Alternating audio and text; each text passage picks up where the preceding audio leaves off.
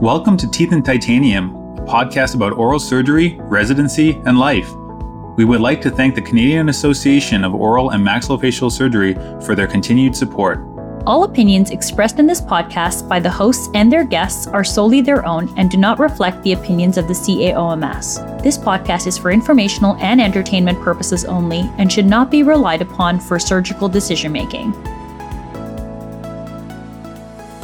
Welcome everybody to Teeth and Titanium, episode 37. This is our November episode. Oscar, how's it going? Good. Like, honestly, we're already approaching the end of the year. Where did the first 11 months go? Yeah, I feel like the year was going normally, and then between September and now, it just passed by instantly. For me, it's like since April, since Lennon was born, I'm like, where did the year go? I have no idea. Yeah. I have no idea. Yeah, fair enough. Yeah, you're sleep deprived. All the days blend together. Plus, it's tough for you to coordinate because, like, you don't know, am I going to work today? Is this another day off? You know, you're barely in the office anymore. I've become a nanny. That's what I've been. you become a part-time employee of practice is what I hear. Yeah, 100%. I'm going to talk to Bianca and see how much you help out. Listen, we don't need to go down this road.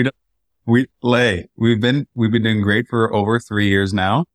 There's no need to turn on each other. Let's not talk about your work schedule. Let's not talk about talk about my parental responsibilities. We're on the same team. We support each other no matter what. Speaking of support, last episode I talked a lot about the Quebec meeting. Brad and I went there and how much we got such a warm welcome. And had a great time there with the Quebec surgeons. And how I already felt like I missed out. And then after I heard from you guys, I'm like, oh God, I really missed out now. Yeah, it was a great time.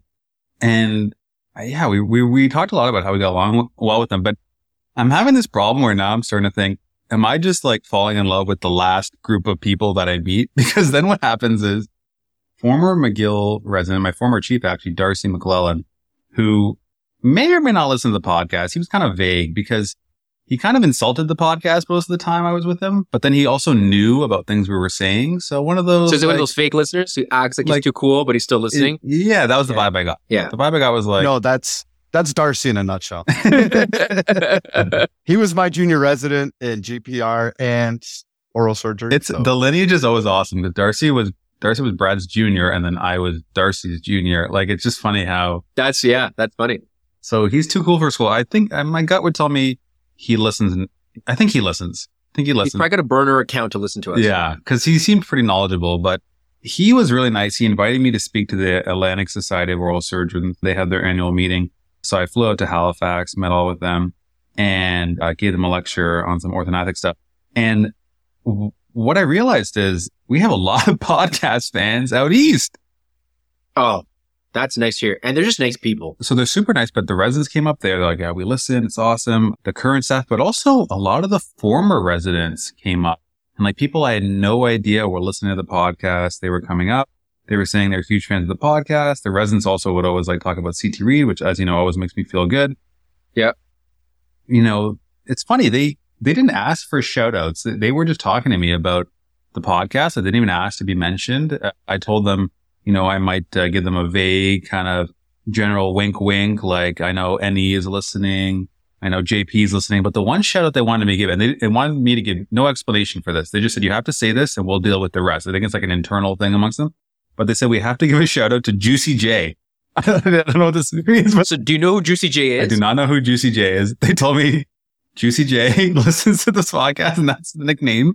So they said, just please, all we ask is give a shout out to Juicy J. But the thing is, and what I'm trying to realize is, I was loving this Atlantic Society. I loved going out east. They were super, am I just falling in love with the most recent group of people that we meet? Honestly, maybe, but I also think it's the demographic you're choosing, right? Like, you're going further east from Ontario. Mm-hmm. I think people just get nicer as you go. Like, I think as you leave Ontario, people just get nicer. Whether it's east or west. Yeah. So realistically, I think that's what's going on. Even actually within Ontario, as you go east and west from Toronto, they get nicer and nicer. It's true. It's just our little area is probably the least, and everyone's very nice, but when you compare it to the rest of the country, it seems like Toronto's busier. People are just got more to do or feel like they have more to do and they're always in a rush. So yeah, I don't think it's that it's just the newest population that you're meeting. It's just that you're meeting other populations that are not Toronto. Yeah, definitely. That's fair enough. So really appreciate the warm welcome. Appreciate the invite to give, I love lecturing and things like that. Yeah. I want to describe the structure of this event to you, Oscar. This is the Atlantic Society meeting. Wendell, I have a quick question. Yeah. Was this in person or did you do it on Zoom? So I was told by Darcy, who is a nice guy, not the most organized guy in the world, I would say. They said you flew into Halifax. Well, I was told it was a Zoom meeting until the day before the conference. So Friday at 9 a.m., I got a text saying from a person that's... This is what he told Bianca, by the way. Yeah.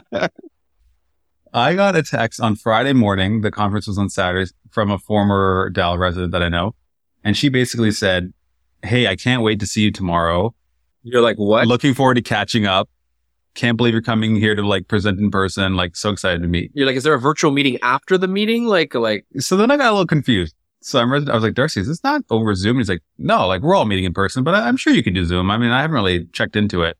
I'm like, wait, so everyone is there in person and everyone thinks I'm going to be there in person and I'm the only one that didn't know this? And he's like, yeah, but I don't think it's a big deal. And I was like, dude, everyone's coming there thinking I'm flying there to make a presentation. No one wants to do a Zoom lecture.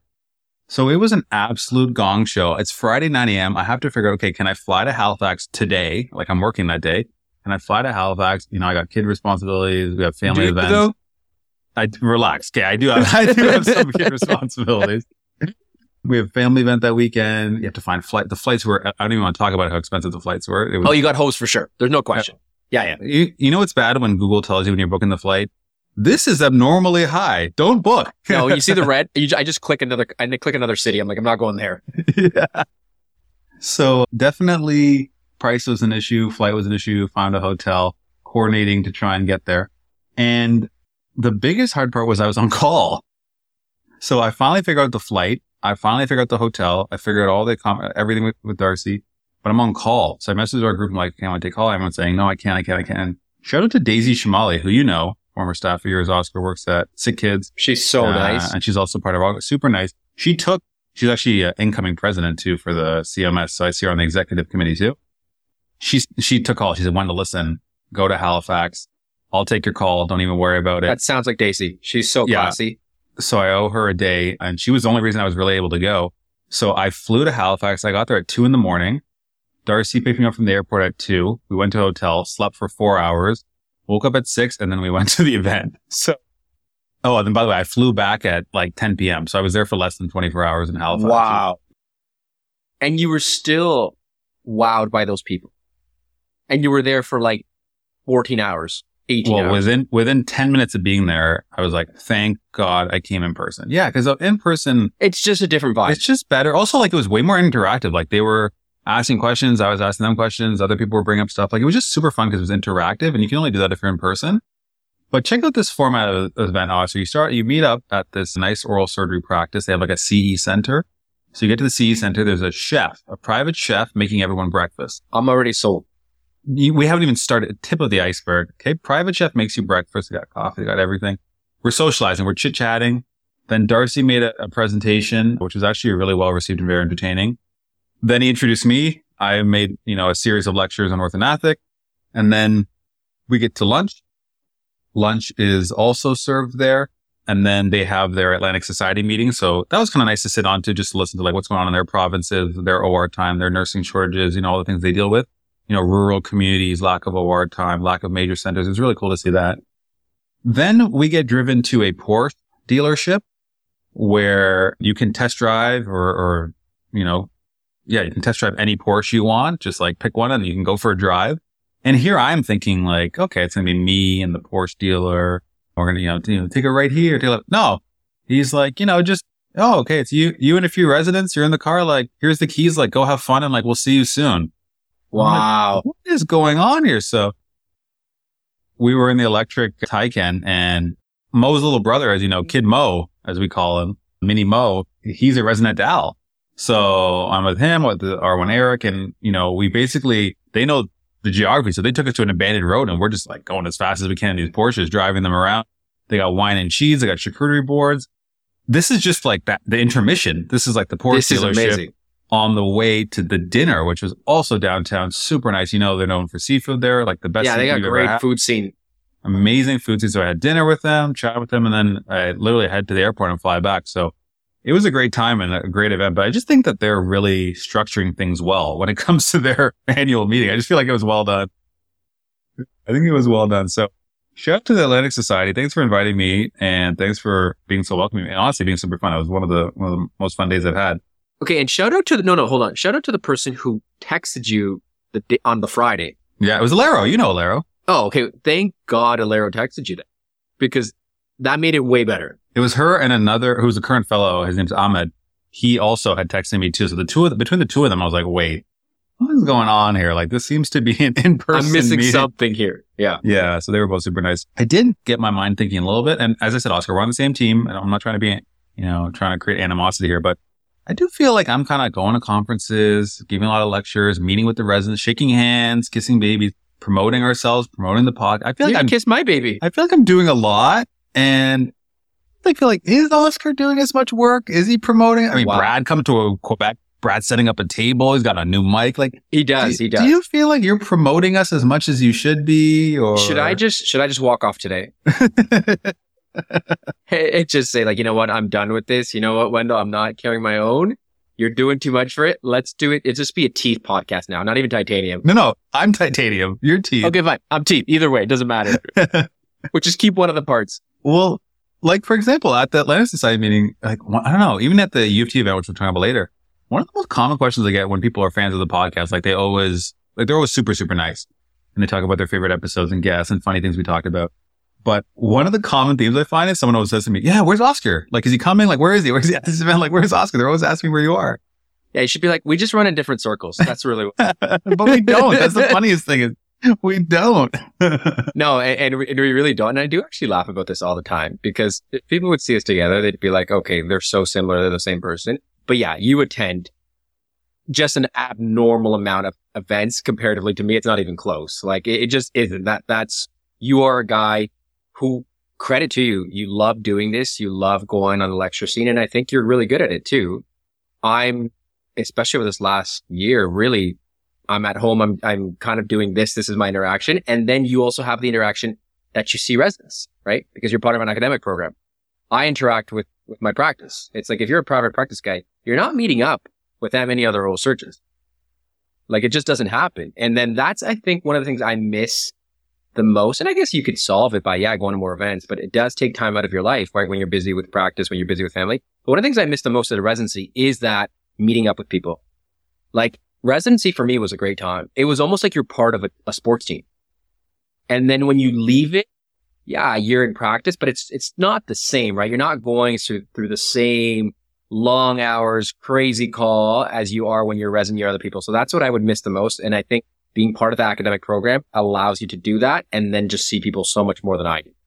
Yeah. And what I would say is, and one other thing I realize is, one of the reasons I have so much fun at these events and also chatting with the residents and laughing with them is that I'm still at the phase of my career where I'm closer to residency than I am to any of these other surgeons that are around me. They're all, they've been working 20, 25, 15, 30 years, whereas I'm, 3 years out of residency. You're significantly closer to the people you're interacting with, like, than to the actual staff that you're part of, because you're kind of part of the other side, but you're much closer to the other people. Yeah. And then, like, part of me, I feel like kind of resident at heart in some parts. Like, you still are like, this is kind of a cool case. You feel young. You feel, yeah. And like, I'll give you an example about that for you. Today, shout out to Dave, actually, Dave Au. He is the third year? He listened. Yeah, he listens to the podcast. Yeah, he listens. So he was talking. So he ended up being in our OR today with me and Amir. We're in the OR and Dave is there. And just a nice kid. Did some surgery today that he hadn't done too much before, and he did really well. But it's nice to have that interaction, right? Like, I don't really get to see residents, especially with Amir. They don't usually come to his OR, so I don't really interact with them. It was nice. Because you used to have like a resident every now and then with you, I thought. Like, every now and then they come to the OR with you. They did. And especially at Centenary. I don't really go to Centenary anymore, and that's where they're going. And they switched them up. And I go mainly out of Humber now, and so they don't really have residents. But it was nice to teach things and to watch him learn. It's actually very gratifying to see somebody learn and be like, oh, you did that well. Especially the excitement they get out of like accomplishing something, because it's the first time for you. It's like, done this. It is the procedure, but not the teaching part. The excitement was there for me too, where I saw him do well and he, like, everything went great. I was like, wow, that's really good. Yeah, for me, I'd be like, that's just a normal procedure, but it's nice to see somebody else do well. So I can see why you like being part of that environment. No question. So their cohort's actually pretty good because there's Dave, and Dave's the type of listener where he like didn't listen for a while and now he's like slowly getting into it. And I think he like went back and he's like caught up now. Maybe he's that's what he told me. He told me he's almost caught up. I'm like, you better not tell Wendell that because I'm like, I'm more lenient than Wendell. So you better be caught up by the time you see him. Yeah, he's more of a late bloomer where his co-resident, so she's also in R3, Kelsey. She's been like a loyal listener from the beginning. In fact, to the level where, you know how Spotify has that like end of the year Spotify Wrapped? Yeah.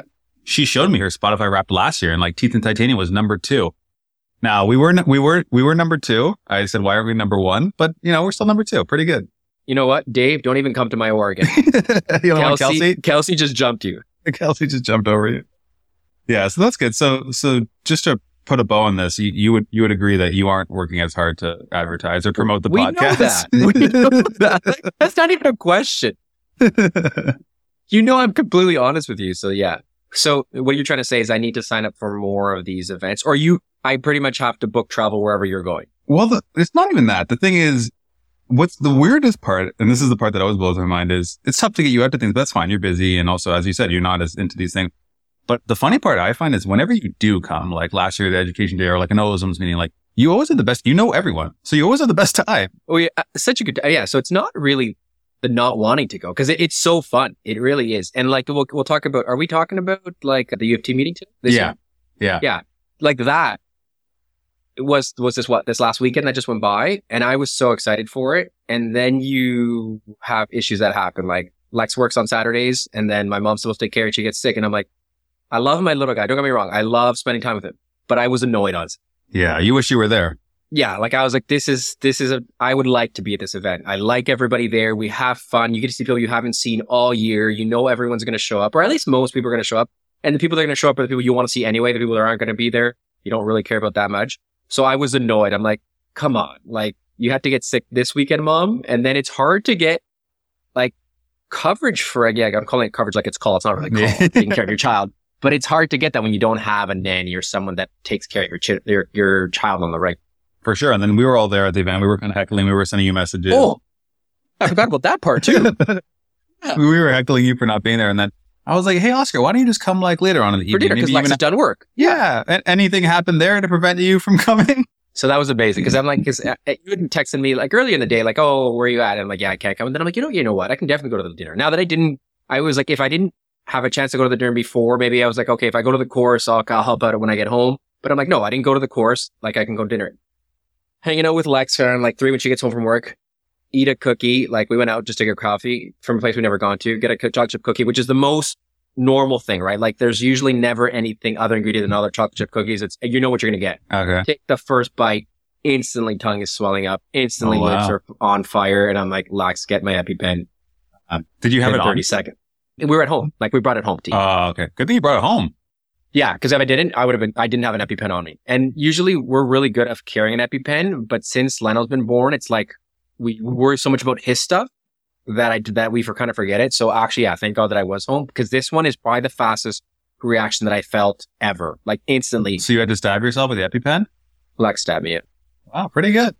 Yeah, it's the second time. Scared me a little bit. Well, it's so like not frequent, but it's so common now that it's just not. Yeah, like it's like whatever. Yeah, so that means I can go to the dinner. But it sounded like it was honestly a great event. Everyone I've spoken to, everyone said it was amazing. Yeah. So we get into this U of T event. So it used to be the U of T alumni event. Now it was rebranded the U of T Education Day because they realized like, why are we restricting this to alumni? Let everyone share the knowledge. 100%. Share the knowledge. So, you know, this year you have everyone from Toronto showing up, whether or not you went to U of T or whether or not you went to McGill. We had some residents from McGill. They got the U of T residents presenting. And then there's always the keynote speaker, like who's it going to be? You know, 1 year was Markowitz, 1 year was Farrell, last year was Farrell. This year, it's Sean Edwards. It's always stacked. It's always stacked. And I will say, former Teeth and Titanium guest. So yeah. That's two. Farrell and Sean. Yeah. Like, and we're getting a lineup. Yeah. We'd love to have Markowitz in the future. So we have Edwards coming, just phenomenal presenter, like super nice guy. We already knew that. We already knew that from our episode. I've known him so long. But just so knowledgeable. Oh, God, it's impressive just hearing him talk. Great speaker, great data, like not just mumbo jumbo. Like he likes to base things on evidence, which is nice. Cool cases he showed. People were definitely entertained. He's awesome. Just an awesome guy. And just a nice person, too. Yeah. So I had a unique opportunity because Rittenberg was there, too. So I said, hey, Ritty, like, should we go over to Sean and kind of clear the air about this wine story? And, who's right, who's wrong, with some beef airing on the podcast. And Ricky kind of did that thing where he's like, yeah, where is he? Let's go talk to him. And kind of like, like a fake kind of look around, kind of like he didn't really want to find him or really want to address it. So we're still left wondering who was correct. We're still looking for Sean right now. We're still looking. We're not really sure who was right there. But yeah, a great event, a huge turnout. Like, I actually really enjoyed it because I'm not a U of T alumni. Obviously, I'm staff, but I'm not a U of T alumni. So a lot of the U of T people I might not know as well. But as I said, Ehab, Olivia, like you got former McGill grads coming into this. Because now they're based in Toronto, right? Based in Toronto, yeah. I'm seeing all these people that are now moved to Toronto, based in Toronto, all the people in the community. So it was a lot of fun. You catch up with people you haven't seen in a long time, coming from all over Ontario. So it was a great event, very well attended. The residents presented after, which is always fun. Edwards was grilling the residents, which was amazing. He was just destroying the residents. It was awesome to see. Dave talked about that today too. I wasn't going to bring up Dave, but at least no, he owned up to it. He owned up to it today. Yeah, he got destroyed, but at least he brought up. Hey, listen, I didn't bring up his name. You did. And he said you were a good sport because you got owned one time in your day too. I did. I told him, listen, I've survived it. I've been there. Yeah. I've survived it. If I survive you'll be better off. I was like, you'll be better off for it. It'll make you stronger. And then the nighttime event is a dinner, drinks, socializing. A bunch of us walked around Toronto afterwards, trying to find a place to hang out. So it was a great time. Honestly, a really great time. It sounds like Caminiti said it's going to be the first Saturday of November of each year. It seems like they want to establish a consistent date, want to mark their calendars. And then each year he tries to get a big name. So yeah, it was a lot of fun. Shout out to the event, and I'm happy everyone came. So one thing I wanted to talk to you about, Oscar, is we have these, grand rounds presentations at U of T once a month by a staff or sometimes a guest. I'll always do one a year. All the staff will do one a year, and then they'll bring some people. But one of the highlights of the year is we have, Dr. David Sutka, who's, famous for TMJ surgery and obviously someone we want to eventually talk to on this podcast. He gives this kind of TMJ boot camp. And it's a 3-part series, kind of like A to Z on everything you need to know TMJ wise. And he was putting up his intro slides and he was presenting some of the data. And I like data. You know me, I like data. I like surgical logs. I have like a really robust surgical log. I don't trust anyone without a surgical log. Whatever you tell me you did, it doesn't matter to me. I need proof. I need to see the numbers. You're like a tax specialist right here. CRA. I want to see the numbers. So he put up the Mount Sinai Hospital Center for Excellence in TMJ. Don't forget, we're the Center for Excellence. I'm officially part of that center now.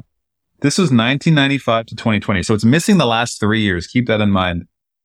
They have done a total of 700 patients and 1,173 joints.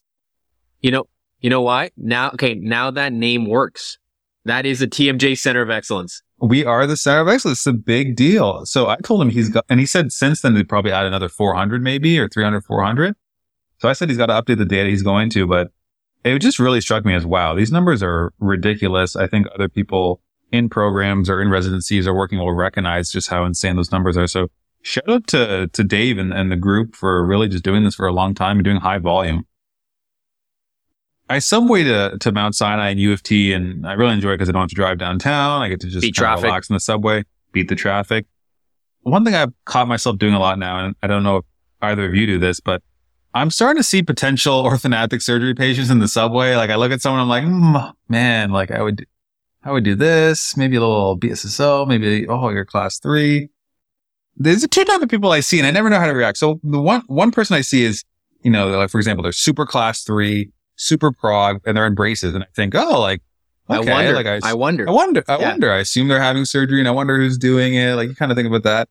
And then you see other people where maybe they have a facial asymmetry or they have, malocclusion, and you think, oh man, this could really benefit this person. But there's a way of approaching these people in a non-disrespectful way. Like, because they may be happy. They might be thrilled and they may not even know it exists. People don't know about our profession, but there's no easy way to kind of go up to someone and say, hey, like, have you ever wanted to fix your crossbite or your facial asymmetry? Like, hey, there's nothing you can do. No, I think it's actually impossible because you could pick on anyone and be like, hey, you want a nose job because your nose is crooked. Like, you'd never go up and say that. You're like, hey, you're overweight. Do you want to join a workout program? So like, as much as you probably are right in that person would benefit, there is no easy way. And I would say there's no physical way to actually do it. Unless you just wore a t-shirt that says, I'm an oral surgeon, does orthodontic surgery. If you have questions, just approach me while you're on the subway. But if not, you physically can't. Yeah, I just keep to myself, but it's something I thought of. Especially in the Toronto subways, you want to keep to yourself, man. So also, you did a little bit of traveling recently. You went down south to Mexico, did a little conference there. Do you want to tell the listeners a little bit about that? Yeah, so I would say traveling really isn't, don't make it sound like it's a fun, like we have vacation. It was vacation. Let's be clear here. Well, I went down for an implant course, like an all-on-4 course. And it was, shout out to Trish, the Nobel rep. I know we don't usually shout out people, but she's awesome. She really worked hard for me to get down there. The course was amazing. 3 days in Guadalajara, and just really getting to do a lot of full arch stuff. They do the theory and stuff, but the main thing is I was down for 3 days and I did 9 arches. Which is phenomenal. Which is amazing, right? Like that's high volume. That's a ton of learning experience, and it's back to back to back to back. So you just get to practice. The staff there were amazing. Oral surgery, perio that were there. They're from Mexico. Really, really nice, genuine people. Super talented. They were showing some of their trauma cases.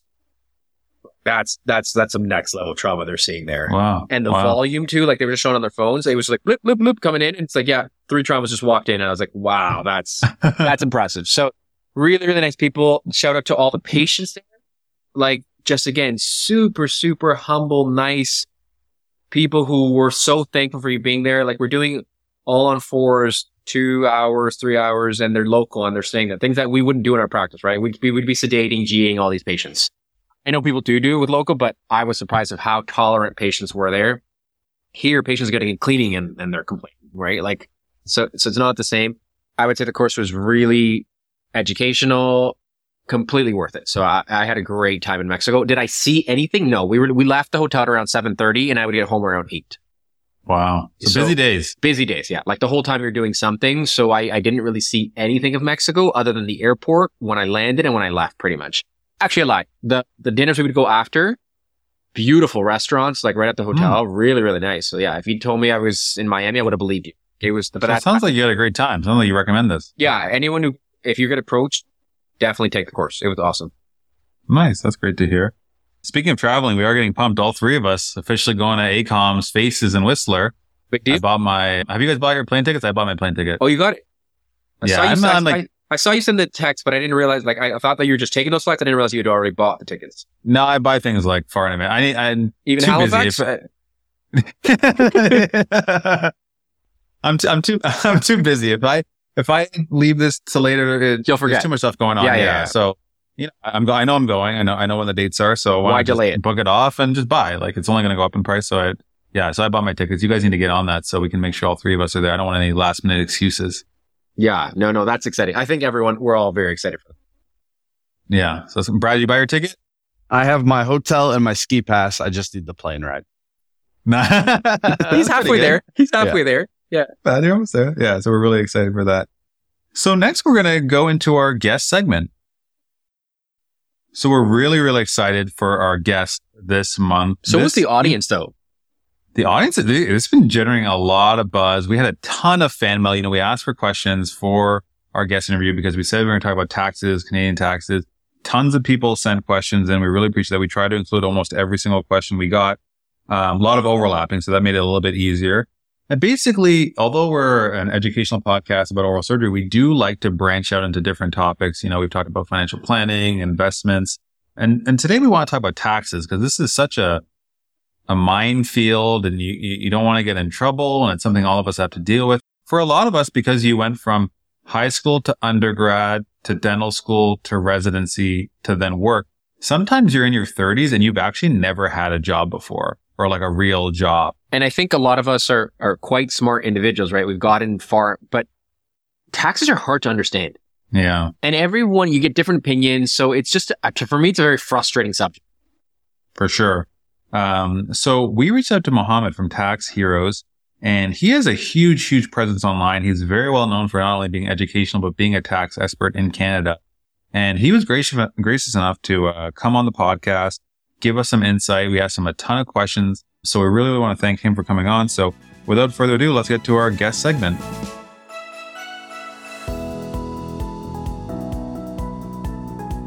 So we'd like to welcome our guest for this episode. We're really, really pumped and hyped for this. So I think we're really excited for this topic. So I'd like to welcome Mohammed from Canadian Tax Heroes. Mohammed, how's it going?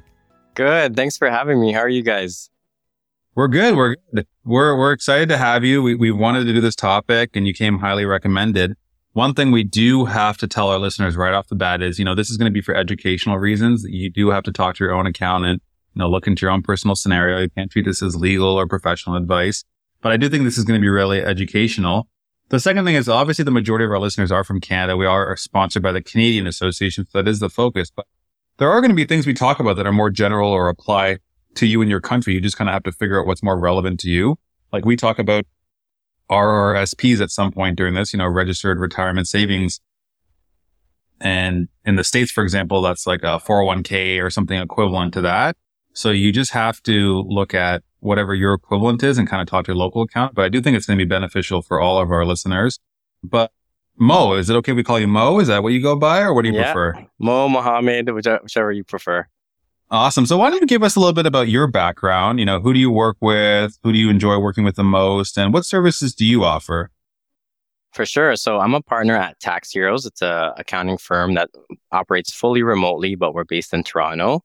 And the main thing we really target is just proactive tax planning. So we have the typical accounting and tax services that most other accounting firms have. But one way we really differentiate ourselves is through proactive tax planning and just managing finances for your business, right? So I have about a decade of tax experience. I started off at a really big tax firm and we really focus on just ultra high net worth people there. So just billionaires basically. And with a B there, to be clear. Billionaires. It sounds great, but really when you're doing such specialized tax planning and like such unique things, it wasn't really applicable. And so it actually triggered me to kind of leave and work with, regular business owners and regular professionals. And so I joined a smaller firm, spent a couple of years there. And I just noticed that a lot of accounting firms weren't really being proactive. So we actually ran into this one situation where a person had passed away, with a large amount of wealth, about 10 million. And it was their estate coming to us 2 years after. And out of that 10 million, the family was only going to keep around 3 million. So there's 70%. Yes. It's really shocking. So about 70% of that was going to go to tax. And it's just crazy to think about, what you do, you build wealth for your family so that you can leave them in a better position. And 70% of that time, all that wealth you created is just going to tax. Can my dad get your contact info right now?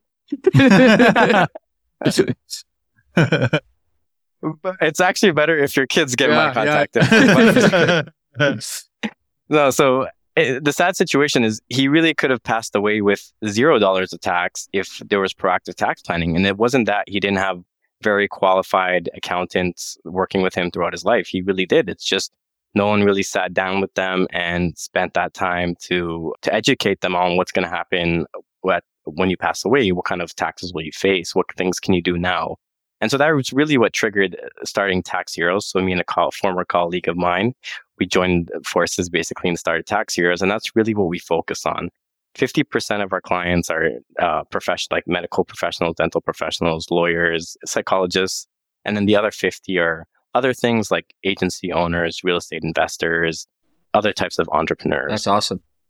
That's impressive. Okay. And so you're talking right now, like what I was saying is mainly most of the people in the country are oral surgeons, right? We have some of the people who are not oral surgeons, but most people are listening are oral surgeons. So we don't really receive any formal business or accounting education, either in dental or medical school. So what would you say is the best way for someone to start learning about these fields? So I was actually surprised to hear that because I thought you guys did learn a little bit about, I guess, how to run a practice or maybe how to manage a practice. No? Mo, I did 14 years of school after high school, and at no point did I ever have like a business class, an accounting a class, HR class. Yeah, unless you chose one in undergrad to take. That would be the only reason. Yeah, like we don't know the CPP, EI, payroll. I still don't know because I don't own an office. Yeah, so Oscar's an associate, so he just gets a paycheck. I'm an owner, so I had to learn all these things from scratch because I never had a job where I had these things. He means his wife learned it. Yeah. No comment. So yeah, no, Mo, we have no formal training. So that's why we need you to teach us. So that's crazy. They just throw you in the fire. Like, I find that's pretty crazy. But I think when you think about business and accounting, those are two different things. And when you think about accounting and tax specifically, there's a question of how much do you really want to learn and how much do you really want to invest in learning this versus, hiring the experts. And I'm not just saying that because whatever, I'm an expert or whatever, I have my self-interest in this. It's really, is it a good use of your time, right? So when I think about dental hygiene, like, sure, I'd love to learn a little bit about dental hygiene, but is it a good use of my time, or should I, leave that to dental professionals, oral surgeons, whoever's the case? So I think the first thing you need to decide is how much you really want to learn. And then from there, it's where do you get that information? And when you want to get that information, do you want to put effort to it, or do you want things that don't really require effort? So there's interests I have that I don't really want to put effort into, but I'll follow someone on Twitter if they're talking about this thing. I'll listen to a podcast on a car ride, YouTube videos, things like that don't really require much effort. But if I really want to get to know things, then I'll read a book, because I haven't found anything to substitute the knowledge a book gives. And it's really the same in accounting and tax. There's nothing to really substitute a book. So if you really don't want to put too much effort, but you want a good understanding of the frameworks, how it applies to you, how to be proactive, there's lots of people on Twitter. I know you had Ben Felix on the show, who's great, and his team at PWL. Myself, shameless plug. A lot of good YouTubers. But if you really want to put in some effort and to learn about accounting and tax, then there's actually a really good book for people with professional corporations. It's by this group, a financial advisory group. I think they're called TPC Financial. And they have a really good book that kind of just outlines all the tax considerations for people with professional corporations. Now, that's accounting and tax, but I think business is another story. And business is something I'm trying to continue to learn about, despite having a business degree and everything. And I don't think school really truly lets you encompass what it means to run a business, what it means to run a practice. And so in the business aspect, I continue to learn every day, right? And so one of the books, and I've gotten a lot of recommendations about this book specifically, is Traction. And one person said it takes you like 6 months to a year to read this book, because when you read a chapter, you really want to apply each chapter to your business. So it takes like a month to go through each chapter. So, and that's exactly what I'm doing to learn more about business myself. Makes sense. So what do you think about implementing a plan? So how can we implement an effective and efficient accounting system for our business? Because, for Oscar, he might be an associate, so he needs to find an accountant just for his corporation or to figure out what to do. For me, being now a new owner, I need to figure out accounting for the whole business. So what's the best way to get this going and start implementing an effective accounting system for a business? So I think you're right in that you made that distinction between Oscar and yourself. I think you have to understand your specific situation and think, do I need a full-blown accounting system, or can I just kind of manage it once a year? Do I need to know my monthly outflows, my monthly inflows, how much tax I'm expected to pay? Or is that kind of something I can just do once a year, maybe save some costs there? It doesn't have a huge impact to my living. And I think maybe if you're an associate, maybe it doesn't, but maybe it's still relevant to know, right? So it depends on what exactly your goals are, how financially involved you want to be. If you have a practice, then usually you do want to have a more kind of effective and efficient accounting system, right? And so I think there's 3 thresholds for this. The first one is just being compliant. The second and third one are being basically analytical, and then applying and recommending and testing. And so the main one, which people who are just kind of own a practice, they don't want to really grow. They just kind of want to keep it stress-free. And they just need to really be compliant. What does that mean? That means run payroll, pay your bills, manage your processes, things like that. And I've seen some dental professionals do this very manually. So to my surprise, this was shocking to me. They were manually on paper calculating payroll, CPP. I was personally impressed. I'm like, this is impressive. And so that's not what you want to do. Well, if you enjoy it, sure. But I think there is a better use of there we go. And so there are better ways. There are a lot of cloud applications that, a lot more modern firms are adopting. So you don't have to write checks. You don't have to manually calculate payroll. You just kind of put in the payments. You don't have to do manual bookkeeping. And that's great. So once you're kind of compliant on the cloud system, it does cost a little more money because you are using different sort of applications, but that's a great way to kind of cover your compliance, right? Then if you want to really grow, make changes, increase income, you do kind of have to unlock the next two steps. And what does that mean? It means once you have that data, are you just kind of doing anything with it? Are you just sitting with that data, or are you actually making decisions? Are you analyzing it? Are you looking at, are most of your customers recurring, or are most of them new? Are they, what's the average revenue per visit? What are your high seasons, your low seasons? How can you kind of rearrange it to put some more into the low seasons versus the high seasons? And then again, that comes with the application. What kind of targeting are you doing? Sending out flyers, calling customers for appointments. And so step number 2 and step number 3 are for people who really kind of become more efficient, become more effective, want to grow even further. And it really depends on what your situation is. Maybe you don't even need the full compliance system, but if you have a practice, you most likely do. And if you have a compliance system, do you want to grow to the next level? And are you really analyzing the data? Are you really kind of implementing changes to your business? Yeah. It's funny. As a business owner, I can comfortably say that I'm definitely in the compliance level. You're like, I manually do payroll right now. I don't, as you said, the wife may or may not have figured that works in payroll, but I'm definitely in the just trying to keep my head above water and stay compliant.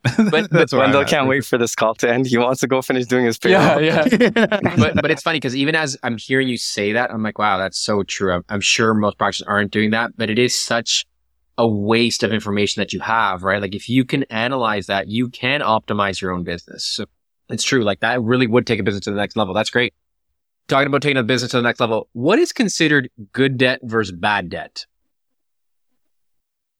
So I think people have different answers on this, but generally I think there's 3 criteria. 1 is if it's necessary, 2, if it's reasonable, and 3, if there's like a clear path of repayment. So if I think about what's the most common debt, any kind of dental or medical professional will be facing, it's typically school debt, right when you finish school. That debt is typically, it's reasonable because, it's not crazy unreasonable in comparison to the income that's expected. It's necessary because you need it to become a dental professional, a medical professional. And then it is also, there's a clear path to repay because of the increased earnings from becoming a dental or medical professional, right? Then there's some that are more iffy. So if I think of some that, let's just say some that are bad debt, right? And so if I think of something that's clearly bad debt, it's maybe borrowing to go on vacation, right? Or borrowing for clothing, things like that, right? You're starting to describe Oscar's life. I like that. Hey, I don't borrow for my vacations. No, he doesn't borrow. He spends, but I guess he doesn't borrow. Have to go traveling together one time. So in that case, is it really necessary? It may not be. And then there's some sort of gray area. So mortgages, I think the question with mortgages is it reasonable? Usually if it is reasonable, then it is good debt, right? So in Toronto, it's not then. Well, it depends on your situation, right? If you keep overbuying, then I would say that's not good debt, right? I think one of the biggest gray areas a lot of people have are for investments. And some people may say, that's fine, that's good debt. And then other people would say it's bad debt. Personally, I don't necessarily see it as necessary.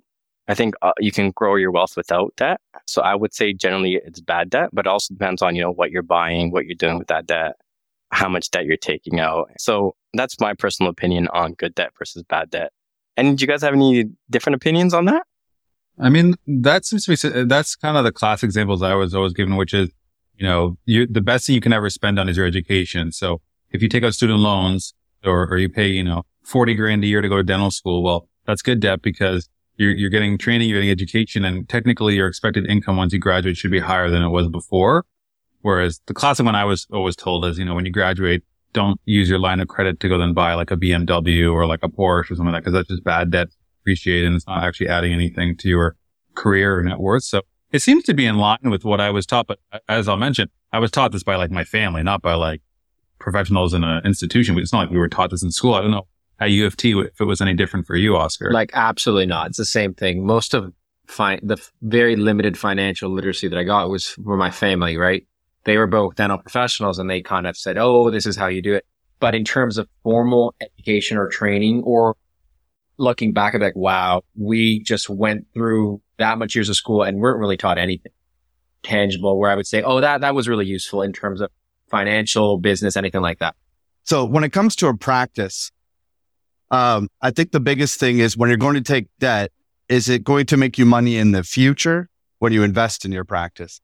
If it's not going to, then you should look at that. Is it going to make me a better surgeon, more efficient? But if it's not, then that's debt. That's probably debt. Yeah, I think that's a good way too. Because sometimes you invest in something that's not necessarily going to get you more money in the future, but if it makes your life as a surgeon better or your patient care better, it's still good debt. You're doing it for a reason, right? Like you're not doing it for your enjoyment. If it's just going to make your career smoother, then that's great. But if you're going to buy things that you're not going to use, then that's money. That's not third boat, not good debt. Yeah, not exactly. The second boat is fine, but the third boat. Yeah, second boat, you need one for your wife, you need one for you. The third boat, useless. So Mo, the next question I would have here is probably the most important question that we need when we graduate, start working in something that we don't know anything about. Probably one of the most, we asked our listeners to send in questions. This is probably one of the most popular questions we got, which is, what is incorporation? What is the good? What is the bad? When are we supposed to do this? And just because not going to business school, not knowing anything about accounting or taxes, and all of a sudden we're working, you start getting a paycheck for the first time. And then someone tells you, hey, by the way, you should be incorporated. Like, why aren't you incorporated? You should no longer be Wendell Mascarenhas. You should be Dr. Wendell Mascarenhas Dentistry Professional Corporation. And like your whole life is supposed to change. So can you explain incorporation and when we're supposed to do this and why? For sure. So incorporation, simply put, people have this idea that corporations are this big company with thousands of employees. It's really just a form of doing business, right? So you can do business where you're taxed personally. That's called a sole proprietorship.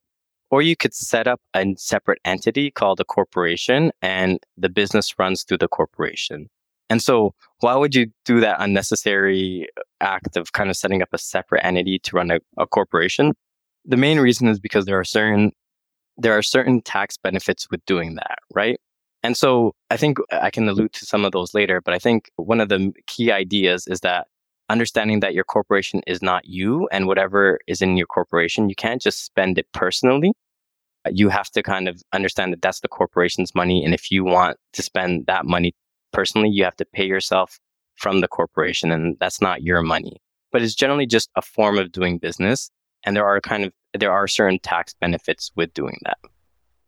And is there a specific time when someone should incorporate? Like, is there a threshold of working or income or salary, or when is usually a good time to think about incorporating?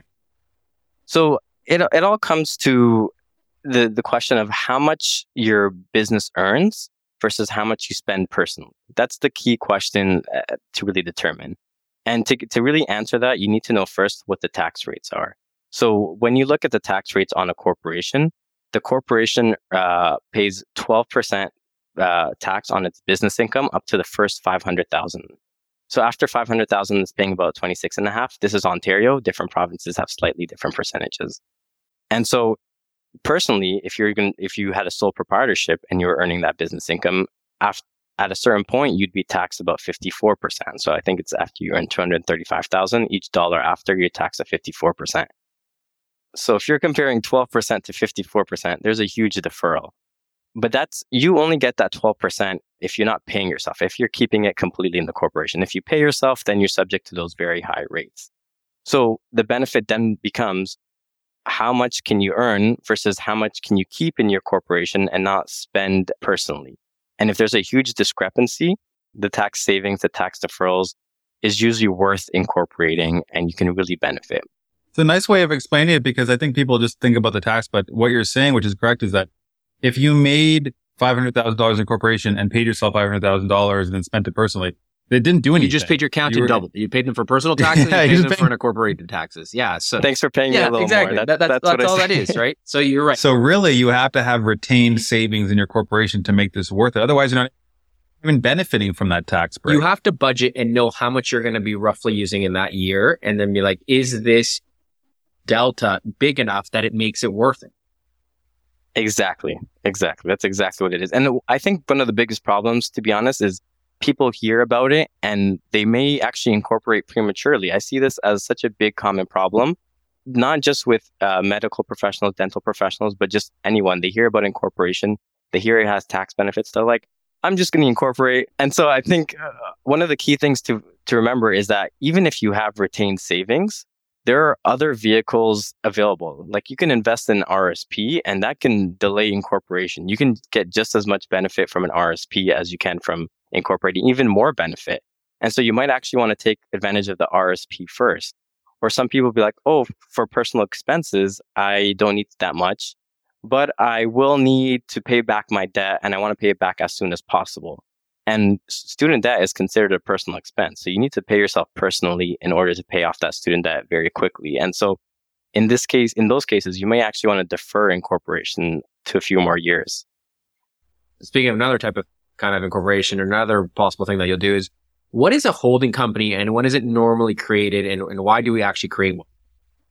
Because that's the next step. We're talking about incorporation and you finally eventually kind of understand, okay, I'm supposed to incorporate. And then you're like, finally, I figured it out and I'm on my routine. Like, and then someone a holding company. You're like, what? Yeah. What am I holding? Someone says, do you have a holding company? And you're like, what? Holdco? What does this even mean? So yeah, what is this holding company and why is this created and when? So I can tell you're very knowledgeable because you said Holdco and not many people know about Holdco. So Holdco is just the nickname or the short form for holding company. And you might hear a lot of accountants say it. And a holdco is just a new corporation that holds investments. So it can either hold real estate, it can hold securities, it can hold shares of another corporation. And there's four reasons why you want to do that, right? So the first reason is your medical professional corporation or your dental professional corporation, it may be restricted in what it can do. So there's certain restrictions that says it can only earn income ancillary to, its practice, right? And so that's generally interpreted to mean you can buy securities, but you can't buy, for instance, rental real estate. And so if you wanted to buy rental real estate, you would need to set up another corporation to do that. Other reasons are liability. So let's say you have that rental real estate in that holdco and a tenant were to sue you. That tenant can only go after the assets of the corporation. It can't go after your personal assets. Well, I guess there is some kind of case law around there and stuff. So it's not as simple as that, but that's the general idea. Then you have income splitting opportunities. So you can make other shareholders, you can make other owners of your corporation besides yourself. And in some cases, you may be able to pay them some income from your corporation. There are some restrictions around this, but again, there is some planning around this that is available. And so that's another reason why you might want to have a holding corporation, to be able to kind of do income splitting. And then lastly, there's a lot of estate planning. So reducing tax at death, being able to transfer assets to your children in a tax efficient manner. Those things are available with a holding corporation. They might be a lot more difficult with, a professional corporation. I got a question about the holdco. When you move money from, let's say, your dental corp to your holdco, when you move it from your from your dental co to your holdco, do you have to pay to move that? Like, does it have to be a formal transaction, or can you physically just move the money from one to the other? So you can physically move the money to the other. You don't even have to move the money to the other. So sometimes when clients get a little bit tricky, they'll have their professional corporation pay for expenses of their holding company. And so although there's no formal money transfer between the two corporations, it's kind of just like in-kind loan, right? So there doesn't need to be a physical transfer, but generally to keep things clean, you do want to transfer money from one corporation to the other. Now, the other question I get a lot about that is, do I eventually have to repay the loan? And technically, yes, all loans do need to be repaid, but it can remain outstanding for as long as you want. There are no issues with corporation to corporation loans. And then some people, when they stop practicing, they might actually combine and merge those two corporations together, and it kind of just wipes away the debt. So it's not a huge concern if you have a massive loan outstanding. It's not really something to worry about, because I do have some clients that do worry about that, and it's just understand that it's manageable and there are ways to kind of deal with that loan. So what a good way of thinking it'd be, okay, I'm graduating, I'm working now, I'm starting to make money, focus on debt, pay off debt, RRSP, TFSA, start my savings. okay, my RSP is looking good. My debt's coming down. I'm almost done. Now I'm looking at personal expenses versus how much I make. Maybe I need to get incorporated now for the first time. Now I'm incorporated. I'm making money. I have retained earnings in my corporation, and hey, I'm not doing anything with it. I actually don't need it for my personal expenses because I'm stable now, or I'm not spending a lot, or I'm making a lot. Now I want to invest some money. So now it's time to look into the holdco. Is that kind of like the logical sequence and progression of what people go through? Yeah, that's essentially the playbook. And I think there is also some personal preference to it. So some people say, you know what, I actually don't want to pay off my debt as soon as possible. I'm happy to kind of just let it stay and I'll just pay the minimum payments over the couple of years. Some people say, I don't want to invest in any marketable securities. So ignore my RSP, ignore my TFSA. I'm 100% real estate. And so in that case, you can't necessarily buy real estate in your RSP and TFSA. So they skip that part. They move to the holdco right away because their dental or medical professional can't invest in real estate. So that is the general playbook, but then everyone has their own preferences of what they like to do. So I think you kind of answered this one about investing money, but in the holding corp or DPC, when it comes to market and real estate investments, basically you can invest in the market in your DPC, so Dentistry Professional Corporation or holdco. But when it comes to real estate, it has to be in your holding co. Yeah. And generally there are advantages to investing even marketable securities in your holding company. It's just a matter of, is it worth it depending on how much? Like, if it's a couple $1,000s, it's probably not worth the additional cost of setting up a holding corporation. But, those 4 benefits I mentioned, for those reasons, you might actually want to even buy marketable securities in a holdco. It's just a kind of a matter of, is it worth the cost or not? Yeah. So we're going to go back to the residents because this is an important question. We talked about incorporating a lot, kind of why they should do it or when they should do it. But what are the actual steps involved in incorporating? So the steps there's quite a few legal steps, and there's a lot of lawyers who are very familiar with this process and they kind of just take care of this for you. So you don't necessarily have to worry. But in terms of what those steps are, it typically involves, just understanding how you want to structure your dental or dental professional corporation. So who's going to own shares, who's allowed to own shares. So technically you have to own the voting shares. You may have some family members own the non-voting shares. You can't have another corporation own your professional corporation. So it just has to be you directly or some of your family members. You have to have certain restrictions on what it can do, and you have to lay out those restrictions in the articles. It's kind of like the birth certificate of the corporation. After incorporating, you need to kind of get this, I think, certificate of authorization from your college. Then from there, you typically want to open bank accounts for your corporation, and that's going to be separately your corporation's bank account. And you want to make sure all business or dental related cash flows come into your corporation's bank account, and all business related expenses come out of your corporation's bank account and credit card. It's funny because you lay it out there, and someone who's incorporated, every time you mention a step, I was like, oh yeah, I remember when I did that. Oh yeah, I remember did that. You forget? But at the time, it is a complete leap of faith. You have to find a good lawyer and a good accountant. Because as you said, they were doing all these things like you're signing articles of incorporation. I had no idea what I was doing. I was just signing, praying that this is all what it's supposed to be. Like it's such a leap of faith. And you really want to have someone that's experienced with working with medical and dental professionals, because obviously it's a little bit different than other professions out there. Yeah. And I think that's actually a great time to start talking about tax strategy, because once you start that, you have to think about, wow, am I going to pay myself salary? And if I am, I need to start doing payroll, or am I going to pay myself dividends? And then other sorts of questions like, do I have to register for HST, things like that. So speaking of salary and dividends, what should we pay ourselves? This is a great question. And I don't think there's a straight answer. And there's this idea of tax, that there's tax integration. What that means is that whether you pay yourself a salary, whether you pay yourself a dividend, it should basically theoretically be the same thing. Now, in actuality, there are some differences, right? And so what are those differences?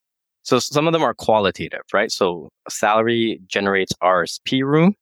And so if you care about investing in your RSP, it's generally a good idea to pay salary. With salary, you're required to contribute to CPP, the Canada Pension Plan. And the CPP is basically a program where you contribute whenever you have salary. And then once you turn as early as 60, you can start withdrawing it and you are taxed on it. And so it's sort of this guaranteed income that you get, and you only can do that through salary. And some people actually want to avoid it because it is a substantial amount. It's about $7,500 a year this year. Some people are like, you know what, I'd rather invest my $7,500 how I do it versus how the government does it. If you have childcare expenses and you are the lower income earner, because you can kind of choose what your salary is from your corporation, then you typically want to pay yourself salary. And so dividends, if there's certain tax attributes your corporation has, they're called GRIP, RDTOH, CDA. Those generally make it preferential to pay yourself a dividend. And so it depends on your situation and your preferences.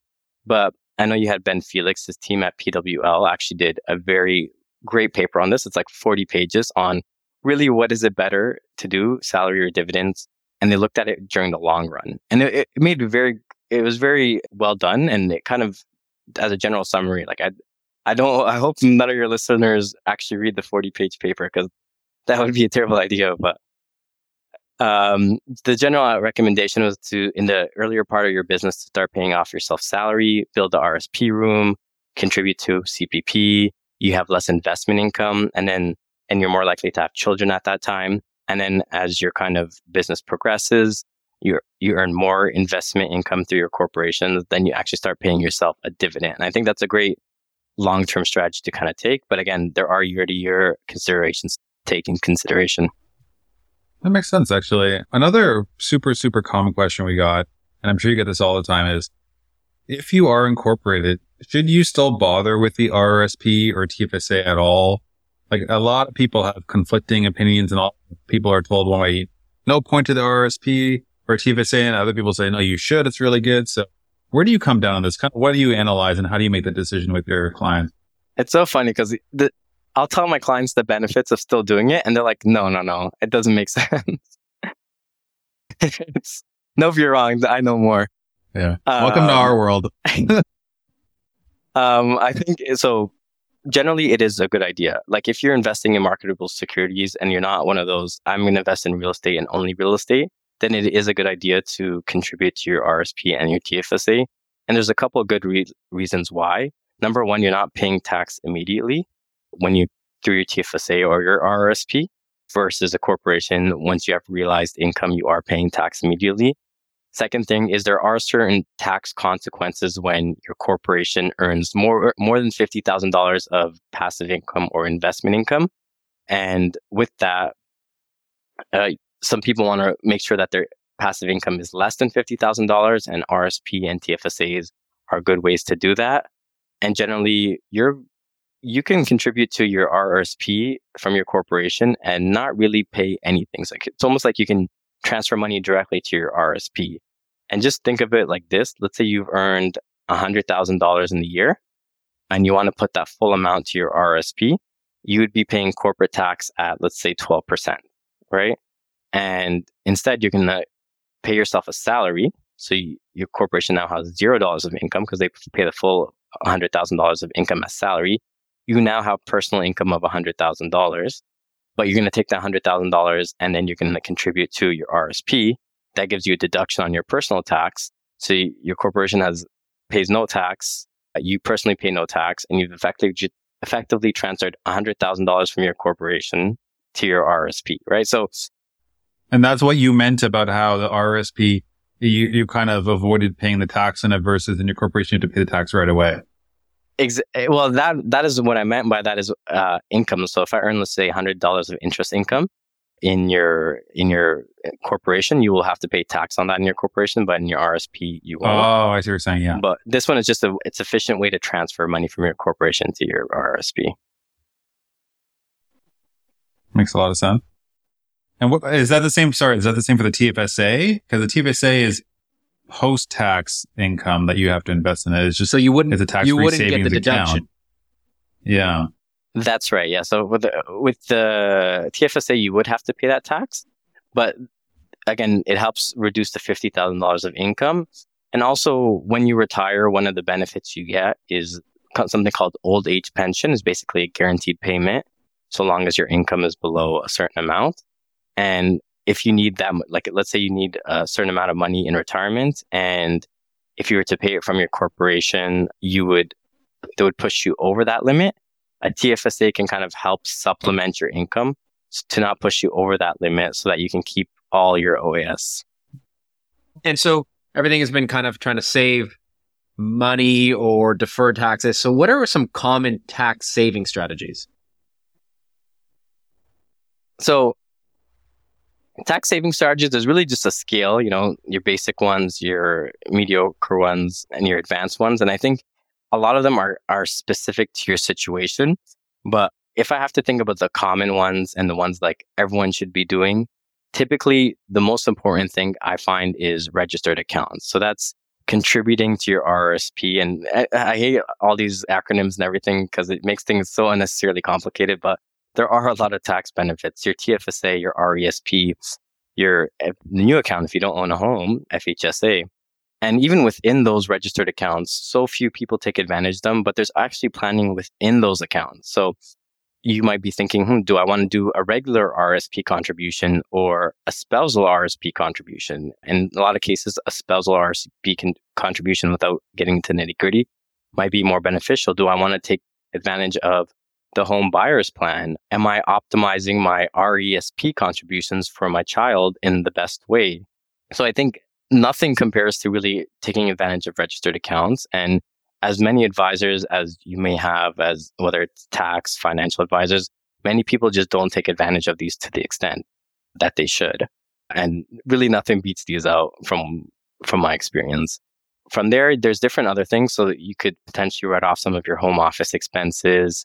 You can, as a common strategy, I'll say, I don't like to say I've been pitching, but a lot of my clients have been doing is that they'll go to conferences in places they want to take vacations. So part of the travel expenses can be deductible, incorporating, accruing a bonus at the end of the year and not paying it till 6 months later.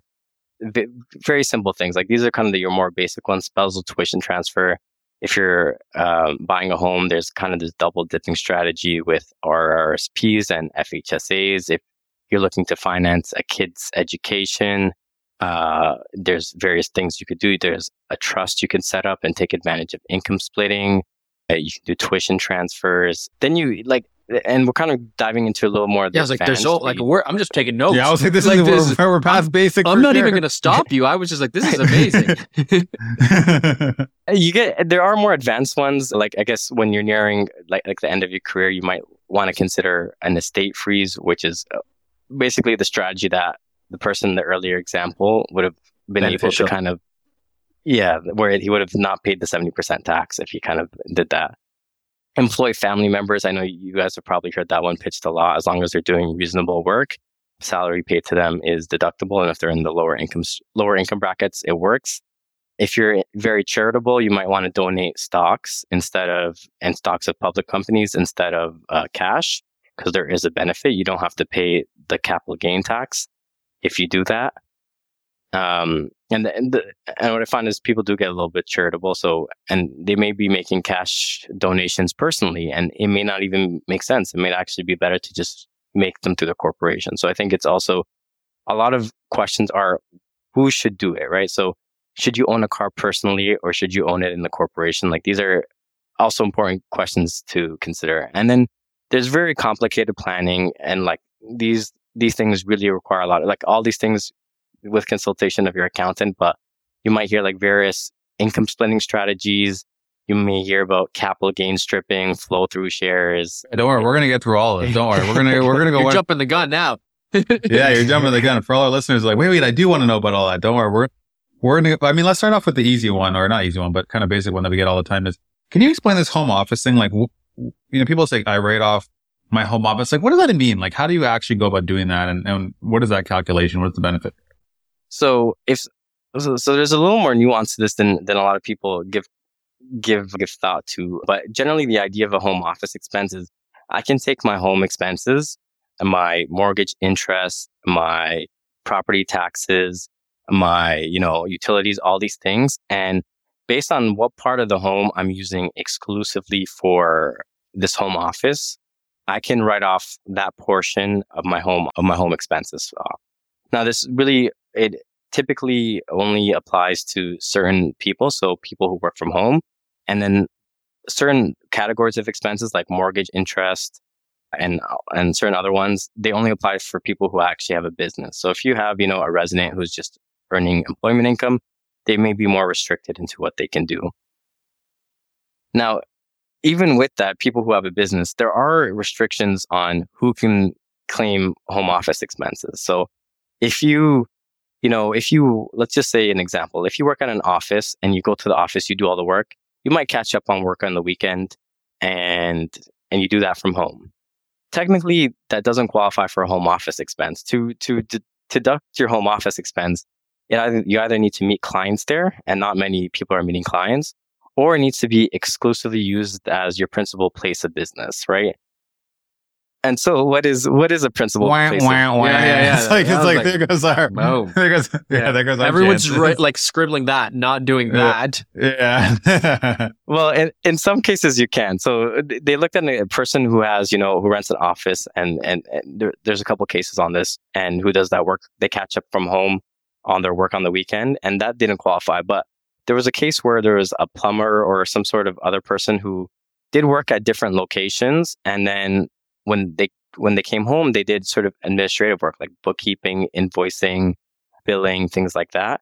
And so in that court case, they actually allowed it, and they said that is your principal place of business because you're running the operations, the administrative operations from there. And so a lot of people, including myself, take the view that depending, again, it depends on your specific situation, but a lot of people can deduct their home office expenses. And this is specifically for self-employed people with sole proprietorships. If you think about a corporation, technically there's no restrictions on how many places they can rent out, as long as it's reasonable and it's for purposes of earning income. But I can imagine the CRA, and there's no case law on this specifically, but the CRA kind of taking that same perspective of, you're going to the office and you catch up on the weekend. Maybe that will not qualify, but a person who's kind of doing their billing and things like that, that would qualify. So I got a question on that. What happens when you sell your home? So generally, the CRA treats it as its fund. It's part of there. Let's just step back, I guess. When you sell a home, typically you have to pay a capital gain on it. But there's this rule that basically exempts it called your principal residence exemption that basically says as long as you've lived there, if you live there every year, you basically don't have to pay tax on it. And generally, if it's ancillary, the term is, I think, ancillary to the overall home, they typically ignore it, right? But if they are looking at that rule more closely, and they may kind of change their policy in the future on that. But generally, the rule is if it's ancillary, CRA's position is they'll treat the whole home as still your primary residence. Exactly. So along those lines of expenses, you kind of touched on it just briefly, is for like car ownership. Would you do that corporately? Would you lease it? Would you do it personally? What's your advice on that? So I think there's two things. There's one is, would you lease or would you own? And then the other is corporation versus personal. In terms of lease versus own, I think if you do the analysis, right, it's not a huge difference financially.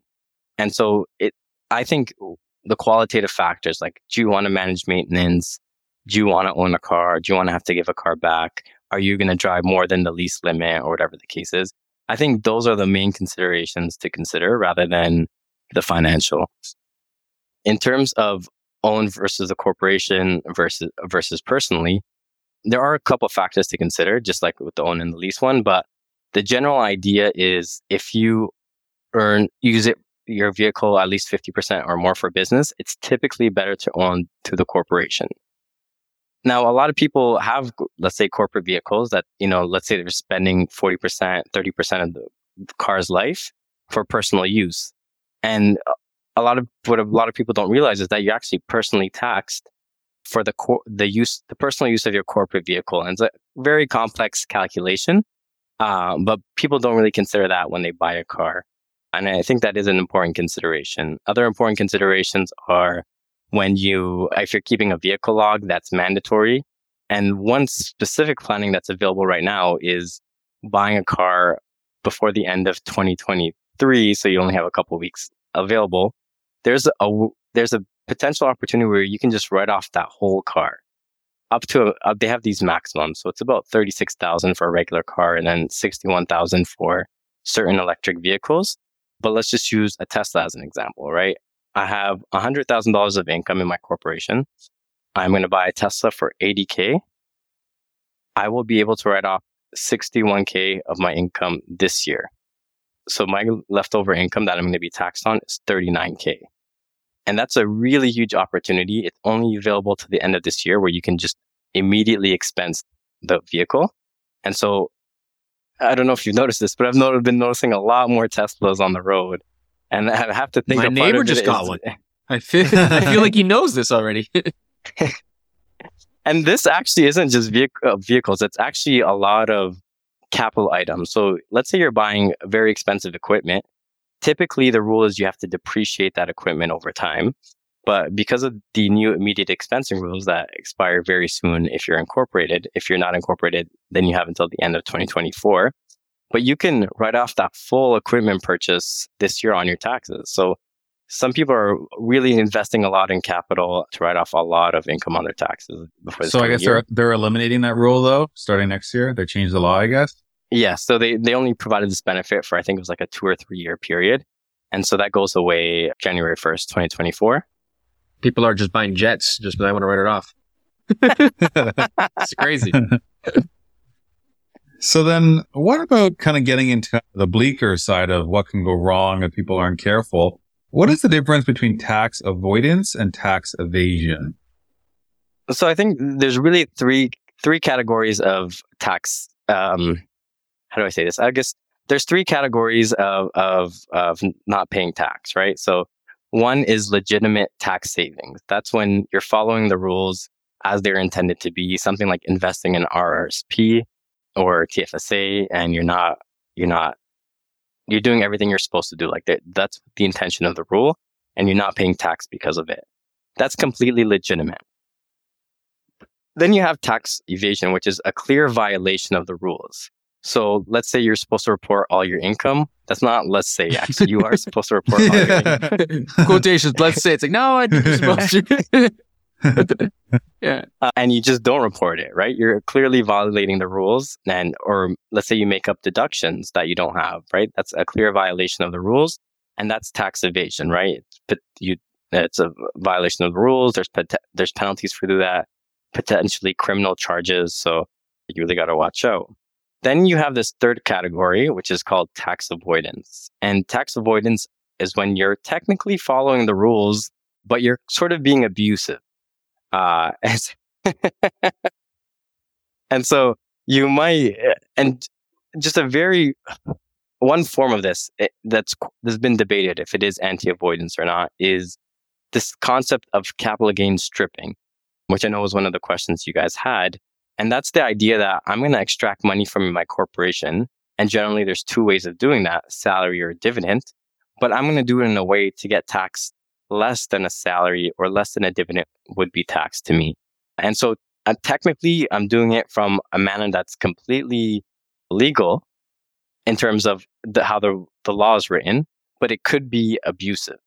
And so there's some debate about whether that is abusive or not. Generally, the general consensus is that it's not abusive, but the avoidance rules, it's called the General Anti-Avoidance Rules, GAR, are changing in 2024.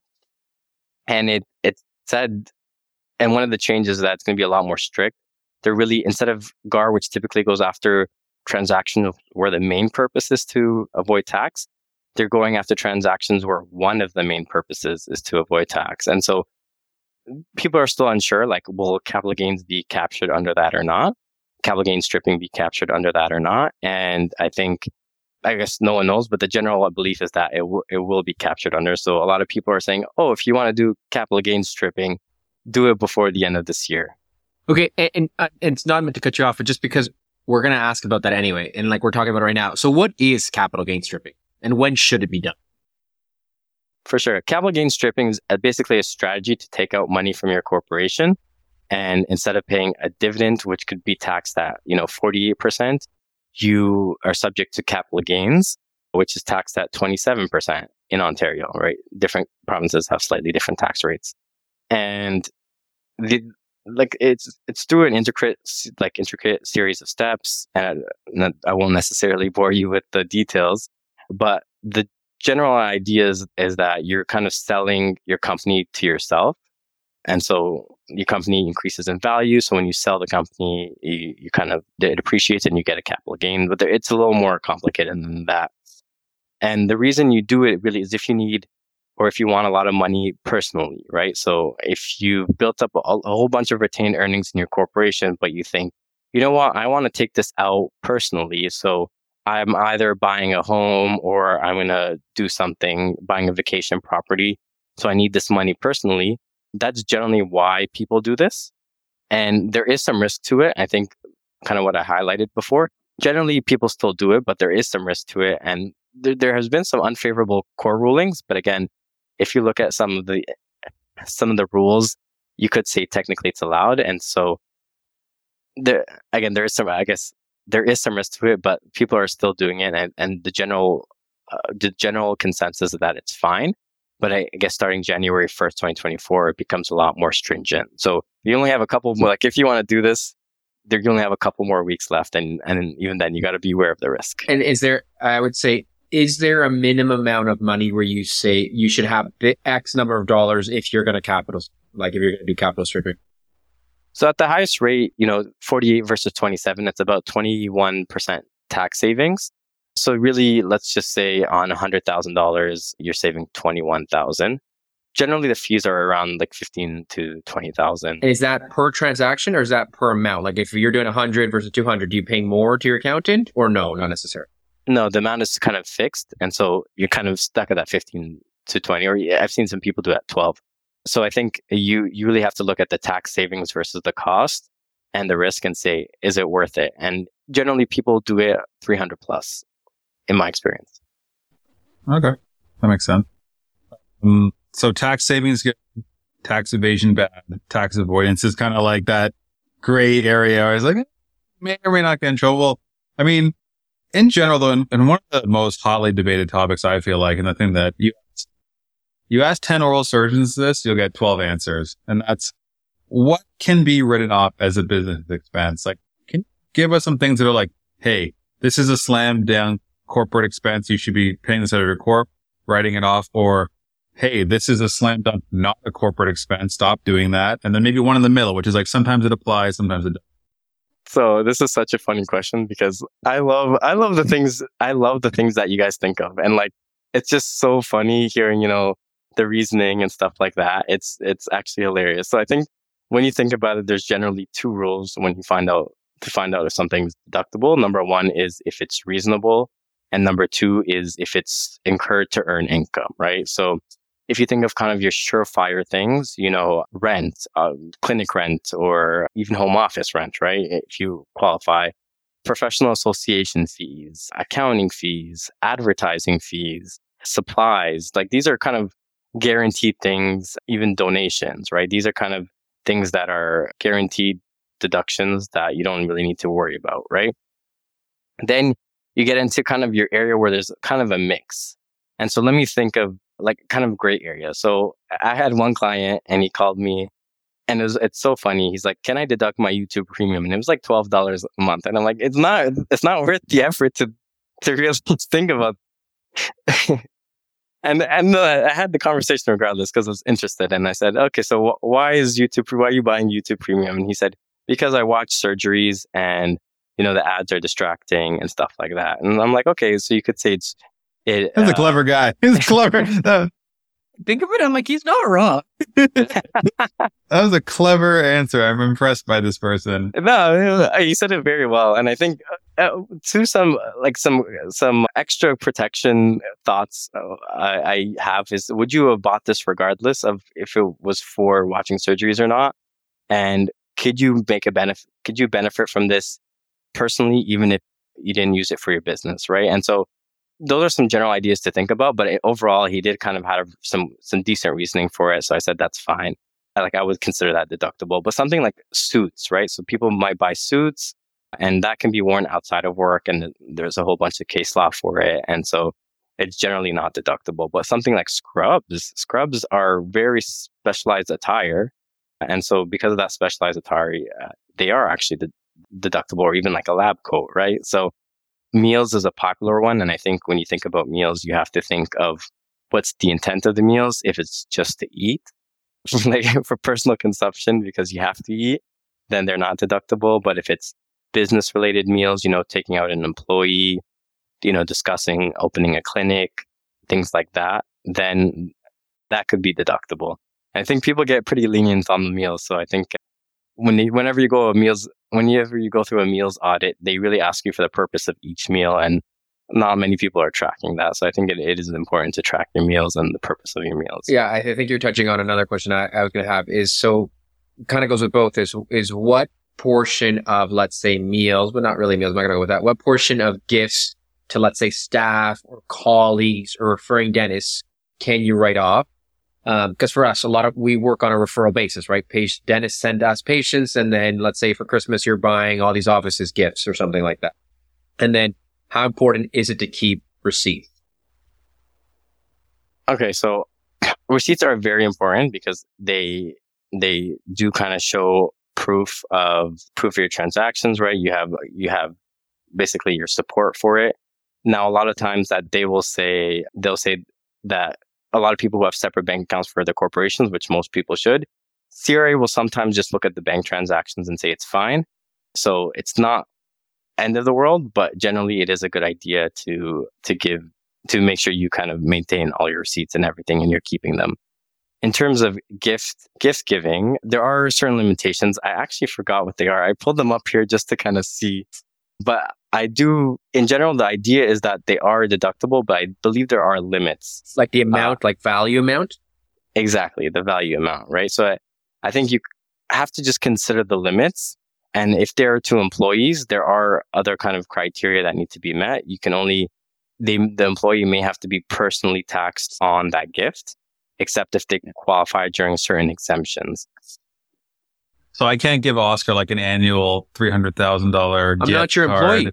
And then he gives me a $400,000 gift card. First of all, that's never going to happen because I lost $100,000 in that transaction.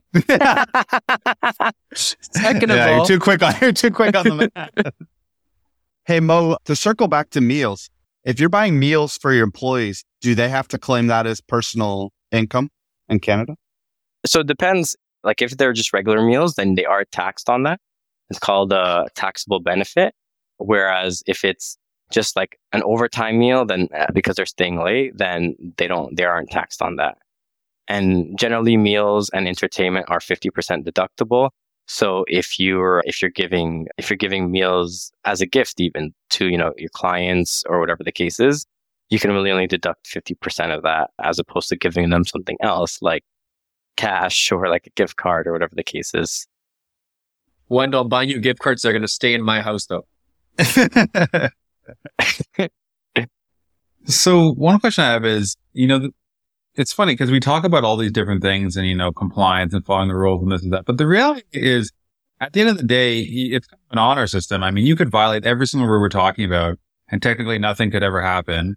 Or you could get audited and serve criminal charges and prison time, lose your license. Like there's such a range of things that can happen. But when it comes to an audit, how often do those happen? What are the chances they happen? Like, what do they look like? Is there an associated cost? Like, what are the actual chances, or what are red flags that they look for maybe for conducting it? So the CRA does two things. They might do a review and they might do an audit. And like to the general population, they look like the same thing, but they are very different. And so a review they're very common for personal tax returns. They look at kind of high areas of inaccuracy. So things like donation receipts, medical expenses, things like that. And they'll just say, hey, send us the support for this. And so that's why you hear a lot of stories of, let's say, someone's mother, someone's grandma getting audited by the CRA, and why aren't they going after these billionaires? And I do sympathize with them. Like, it is pretty crazy. But the idea is that they have these review programs, and it's almost like it's automated, and they just go after high areas of inaccuracy where they've historically seen a lot of things. And it's kind of automated, very simple. And usually, like, if you want your accountant to respond, if they don't already include it in the fee, it's probably couple $100s. And as long as you have all the support, it's not that bad, right? Now, if you lied on it, then they do reassess you and they apply interest and all that kind of stuff. So you got to watch out for these reviews, right? And if you kind of have, if you don't send anything, right, it may also trigger like, hey, what else is this person kind of doing? Now, an audit is a little more serious and it's kind of a risk-based approach.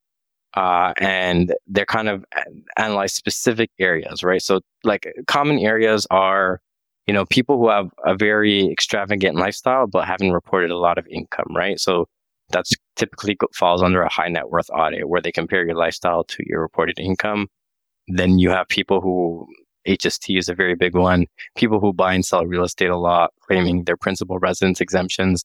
These are, I guess, some of the common audit areas. And audits are, typically with more senior CRA staff, and it's a lot more intensive. And you're typically looking at, depending on your situation, several $1,000s, and it's a lot more intensive. They may want to visit you, whatever the case may be. So if you're having a review, it's not so bad. If you're having an audit, those are less common, but they really take a risk-based approach, and you really got to make sure you're doing things right so that they don't kind of audit you.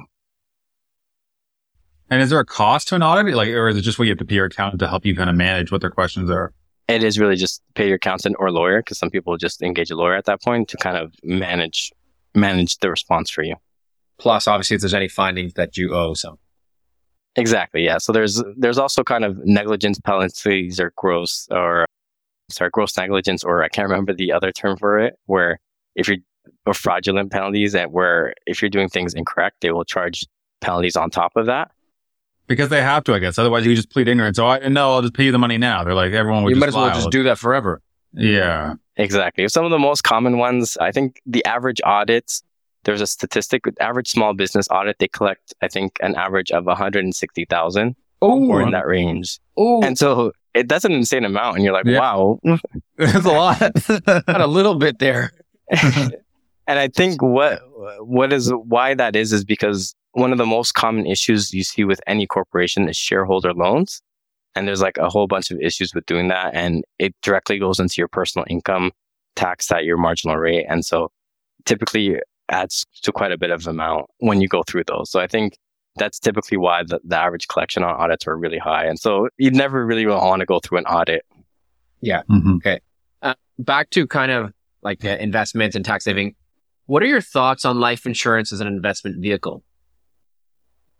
I love it. Life insurance salespeople have been all over the place lately, and it's just so funny how they've been pitching life insurance as, an investment vehicle. And I think the idea of life insurance is not like inherently a terrible one. Like it is a way to transfer risk from yourself to insurance company to prevent, your family or whoever with financial hardship if you're to pass away, right? And so there are different types of life insurance. And I think the one that typically gets sold most because it has relatively high commission costs or commission is this whole life insurance, right? And that's the one that you typically hear people selling as an investment vehicle.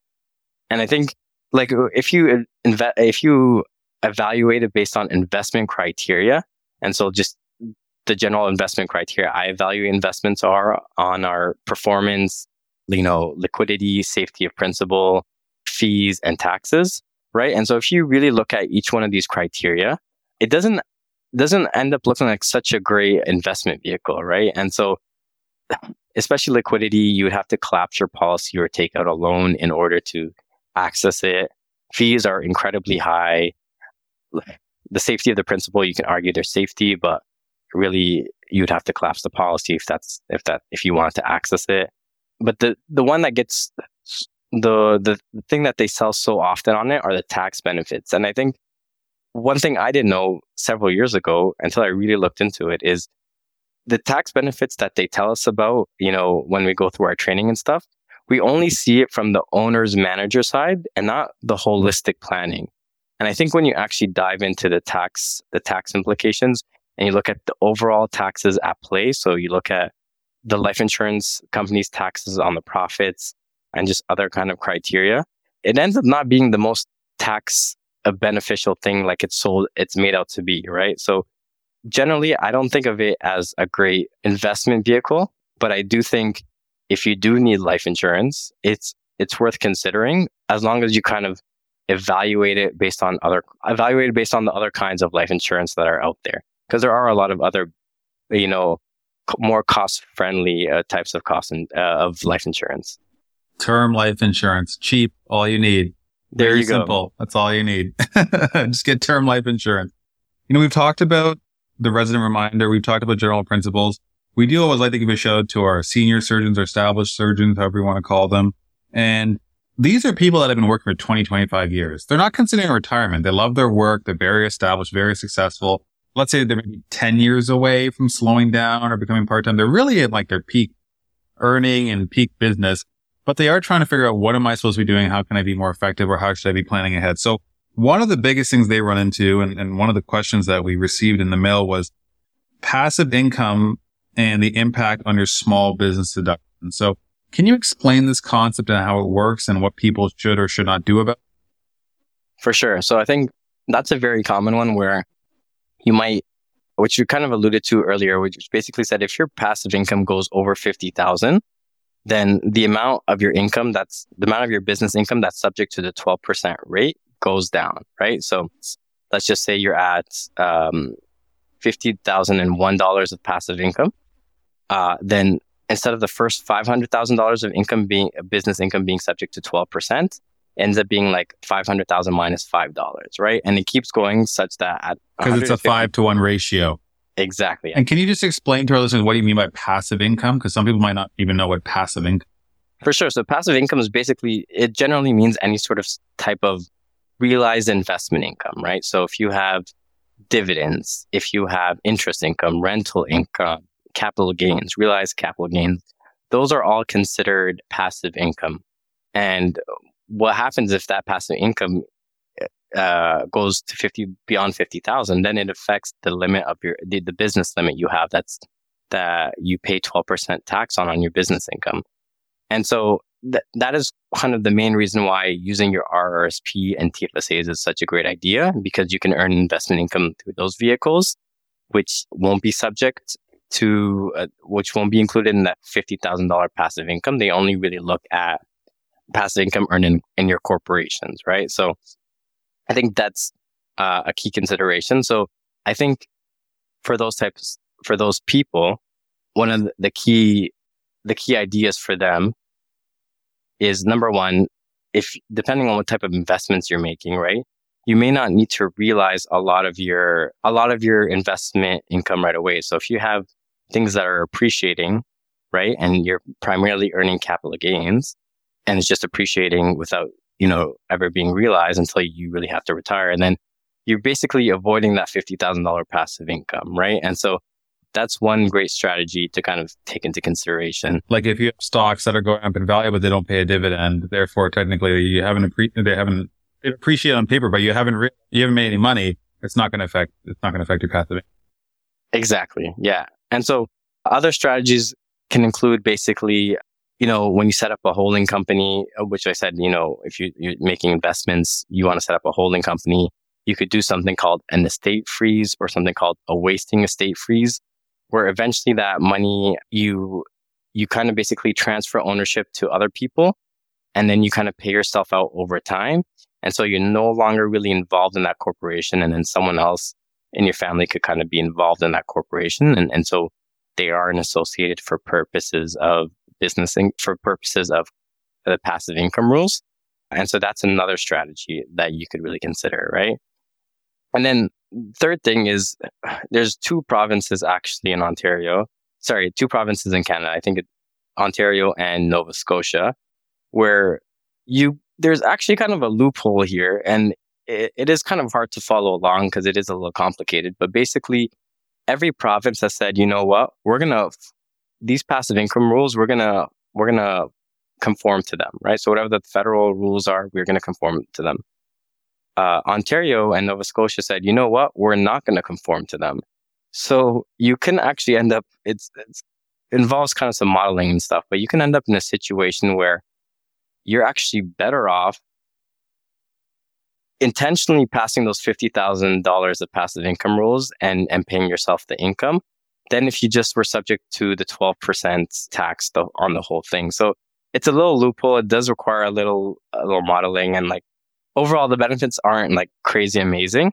They're only slightly amazing, like slightly depending on what your situation is. But I think that definitely gets missed in a lot of people, but it really is only applicable in Ontario. Okay, I got a question for that 50,000 passive income. Is that for all your corporations, or like say you end up having 10 holdcos? Does each holdco have that $50,000 passive income?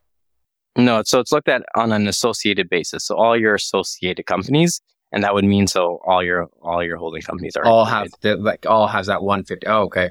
Yeah, it makes sense. Otherwise, you would just keep setting holdco 1, 2, 3, 4. Each person has like 12 corporations they're just sitting on. Oscar, trust me with your estate freeze. I promise I'll pay you. You can trust me. There's one person on its line, and it's not you, my friend. Trust me, I'll do well. And then, Mo, what are your thoughts on, when we're talking about passive income and that, most people advise kind of maybe a buy and hold strategy of just, buy your marketable securities, your index funds, ETFs, things like that, and just hold it. Other people maybe recommend, diversing into real estate or other classes. Do you just kind of base it on the person themselves and what they're looking for? Or is there generally a tax benefit to doing different things? Or can you just do a buy and hold approach and be fine? So I think there are considerations for different things, but I think tax is just one component when looking at your investment strategy. I'm also not a financial advisor, so I can't give financial advice, right? Accountants aren't that. But in general, like I've seen people go the real estate route and I've seen people go the investment route, and real estate it's not that passive. So I think when you think about real estate, people look at the returns and stuff, and if you're actually calculating the returns, they're not, substantially different from people who are like invested into like low fee ETFs or whatever the case is. And on top of that, the stress levels of the people who are invested in those equities or whatever the case is, bonds, are much lower than people who are managing a whole bunch of real estate and like, I guess, refuse to hire property managers. Even with property managers, you have your issues and stuff. So I am personally only invested in equities.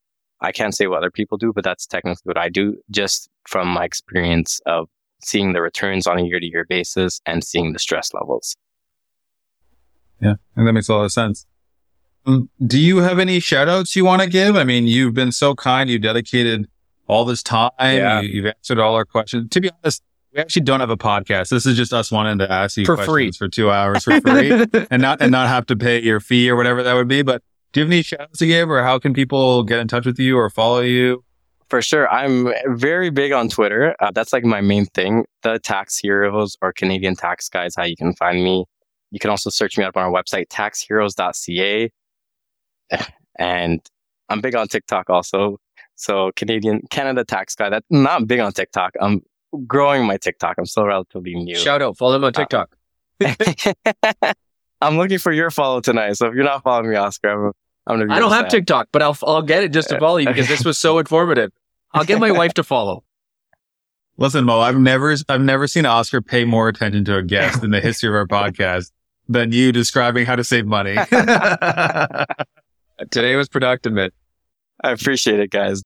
For our American listeners, I think you also do some American planning, or at least for dual citizens. Yeah, I spent a lot of time actually doing cross-border tax. So I've dealt with a lot of dual citizens and I guess learned a lot about U.S. tax. We don't do necessarily the compliance, but we do advise a lot of American advisors. So we have done that, but we typically only do it on an advisory basis. We don't necessarily do any tax returns or anything like that. Nice. So your client base is anywhere in Canada or province specific, or who do you normally have? Anywhere in Canada except McGill. And I think you went to, except Quebec. And I think you went to McGill, right? Yeah, I went to McGill, yeah. No hard feelings, but just Quebec is just a fun province to deal with. And they like giving people a lot of problems. So sometimes it's just not worth the effort. Exactly. Yeah, just like some patients, you know what? It's not worth the money. Okay, so anyone in Canada, maybe not Quebec, can reach out to you for tips or advice or sign on with you guys. So you're really, really famous on Twitter. I know that's for sure, where we heard a lot about you and you came highly recommended. And listen, you delivered. So we really, really appreciate you coming on, taking the time to educate us. This was a lot of fun, and we really appreciate it. So thanks so much for coming on. Appreciate it. Thanks for having me, guys. I really appreciate it. Thanks, man. Well, Oscar, I thought that was absolutely fantastic. Definitely lived up to the hype. And I think most importantly, it's really going to educate our listeners on a broad variety of topics related to tax. I think everyone's going to love that. And like kind of like we talked about, it's probably going to be one of our most listened to episodes. Yeah. I mean, Ben Felix's episode on investing is still blowing up all the time. It's super up there. Yeah, I joked about it during the interview, but Oscar, I've never seen you so smiling and attentive during a guest segment. You loved it. Yeah, I thought, because I also thought he was really funny. Like, yeah, he's a fun guy. He's very personable. Especially for an accountant. Yeah, this is what surprised me. Like, no offense, but I was like, yeah, he's really cool. But I also thought, as we start working more, we need to prepare for this. Mm-hmm. If not, like, we're just wasting money. So it was very informative. You don't want to throw away money. No. Yeah, it's not worth it if they're saving. So thanks so much to Mo. Really appreciate it. Hopefully you as the listeners found that helpful. As I mentioned, we tried to incorporate all your questions, so hopefully you enjoyed it. So without further ado, let's jump into our journal club.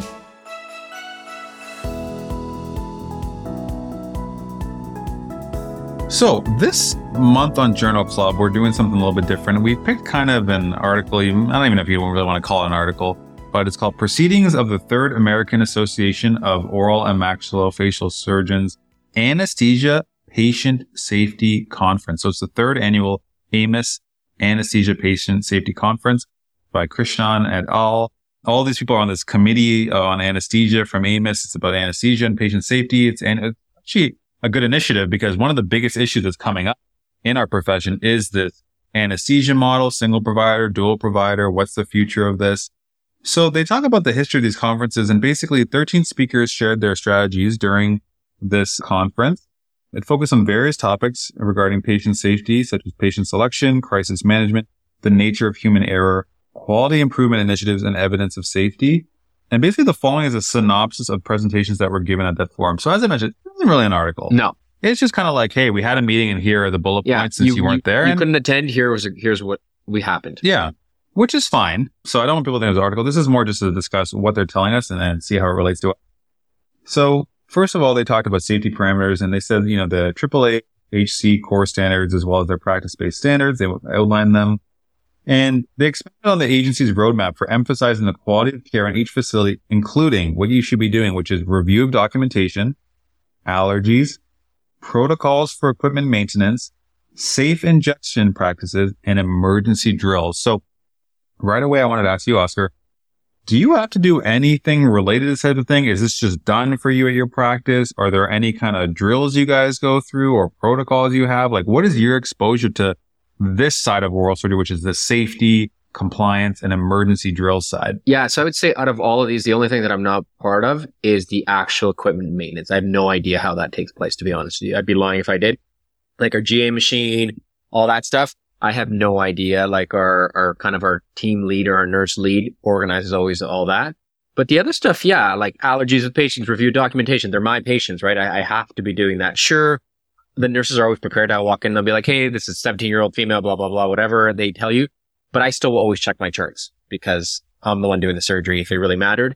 We do kind of not really safe injection practice. Emergency drills we do when we have our ACLS and our PALS training. We also kind of do like a side section where we do emergency drills. And then also when we do our BLS training yearly, we also just get someone to get the crash card just so that they have that protocol in place, because sometimes you'll just forget it. Or sometimes you hire, well, we've seen a decent amount of turnover in staff. You hire new staff. They're maybe not aware of how everything works at the office. So I would say I'm involved with almost all of them, except for I have no idea about the equipment maintenance. I don't know about you. You own the office, so you might be more involved in everything. Yeah. I mean, similar to you though, in the sense that I have to know all these things and we have to implement the policies and actually come up with them all myself and have documentation and reviews and things like that. What I would say for equipment maintenance is there are regulations you have to follow, but I do kind of delegate that to someone saying, okay, you're in charge of this, so you have to maintain it. Nurses will do monitors, assistants might do sterilization equipment, things like that. Especially being, a small office, we're not going to have like a head of sterilization or maybe like a head of nursing, things like that. One thing I would mention though is, for me, I have the one office I own. I'm always in the same place. For you now, you're kind of, it sounds like mostly at the same office right now. You've kind of focused down into one of the offices, but before, when you were traveling, you're in a group practice, they're going to send you to multiple offices. Did you find that difficult as far as like knowing the layout or maybe where stuff is emergency wise or protocols, or how did you handle that? And so maybe it's because I was new and maybe it's not, but I would say I would attribute to, I am more comfortable. I'll give you completely. I'm much more comfortable now that I'm only at one office. I like being at one office. One, the staff knows me completely. They know the way I work. There's really never any hesitation because they know exactly what I'm going to do. But that also means I know exactly where everything is too, right? And I also know 90% of the time I know the staff I'm working with, right? Because it's just the one office. Sometimes when I was going to the other office where I'm rotating, you're only there once a week or once every 2 weeks. That's a lot harder to get to know how people work, to build that trust with them, because you do have to trust your team. Not when things are easy, because that's always easy, right? But when it's like, oh, it's a little bit stressful, I need to know that they're going to be efficient enough and quick enough and know where everything is, that I don't have to ask for it twice. Working in the one office has made my comfort level way, way higher. I guess even from your like commute and schedule point of view, you know, like I'm going to work, I know where I'm going, I know how long it takes. Yeah. I'm not going to go to the wrong office. Exactly. Like now it's like on autopilot, right? Like it takes me 25 minutes in the morning and it'll probably take me 35 minutes when I come home. Okay. Yeah. So no, it's much easier with the one office. Okay. Moving on. The next topic they talk about is patient selection, preoperative assessment. So his presentation focused on the preoperative assessment for office-based anesthesia with the goal to improve patient selection, outcomes, and communication strategies for the office team. The importance of a focused airway exam and the team's ability to manage that airway. Staff factors included proper orientation of inexperienced staff of the office layout and equipment, along with didactic and hands-on simulation training. He also discussed how the physical layout of the office can be overlooked, which is, for example, you know, can you fit a stretcher through? Can emergency services come through? So, Brad, I'll start off with you. What is your criteria for kind of office-based anesthesia when you're assessing a patient? And do you do like a specific airway assessment or anything in particular when it comes to your sedation cases?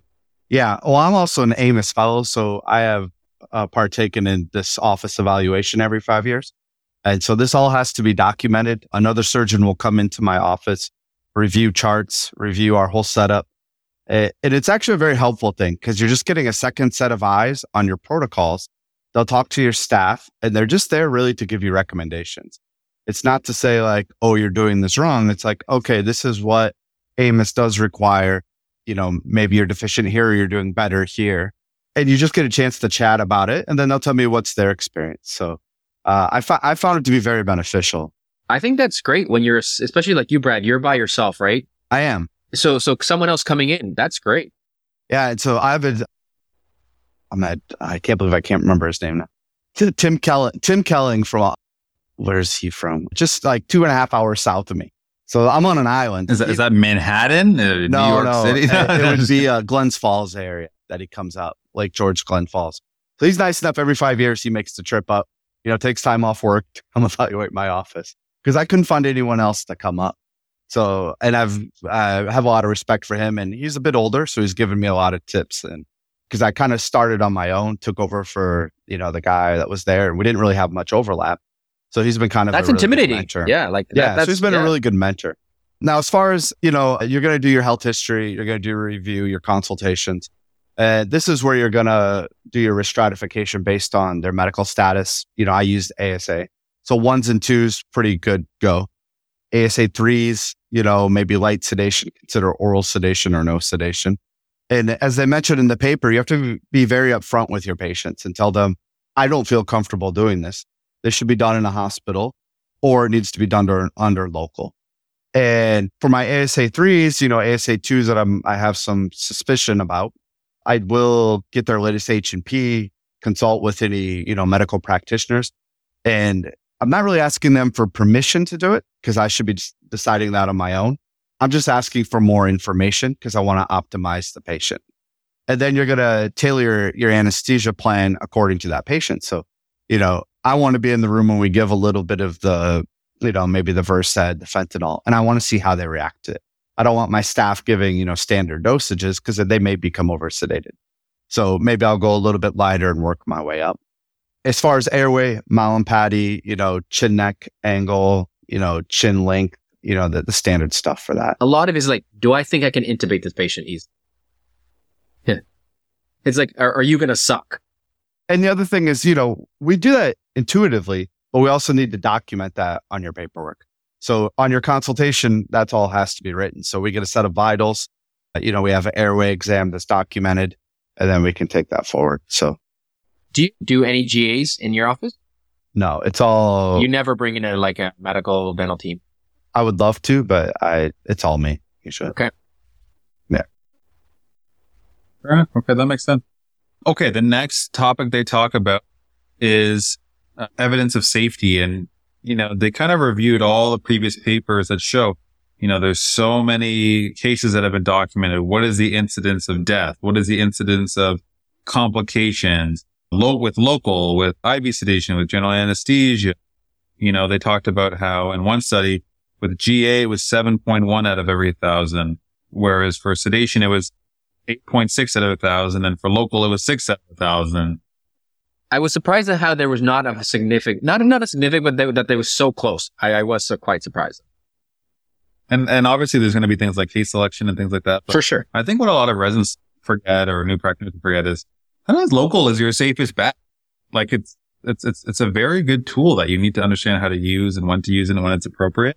You know what I've realized too? Training will influence that, right? Like we have a surgeon that you work with too, Wendell, at Sinai, Maria. She trained in Spain. They do a ton of things under local. Yeah. She's happy to do things that I'd be like, what are you doing? Like, like I would sedate this patient for sure. And she's like, oh, we can do it with local. Like no issues, no hesitation, right? And then I went to Mexico, like I talked to her for the course, right? Things where I was like, I'm never going to do an all in 4 with local. And we did 9 over 3 days. I would say this is where your consultation really comes in. I mean, if you're telling your patients that they're at a higher risk for anesthesia, they don't want to take that risk. So it's all in your patient management. So maybe you take more time, you put some numbing jelly on, you numb very slow, you kind of talk them through it. Once they're numb, they do well. You just talk them through the procedure. Like, oh, you're going to hear a little crack here.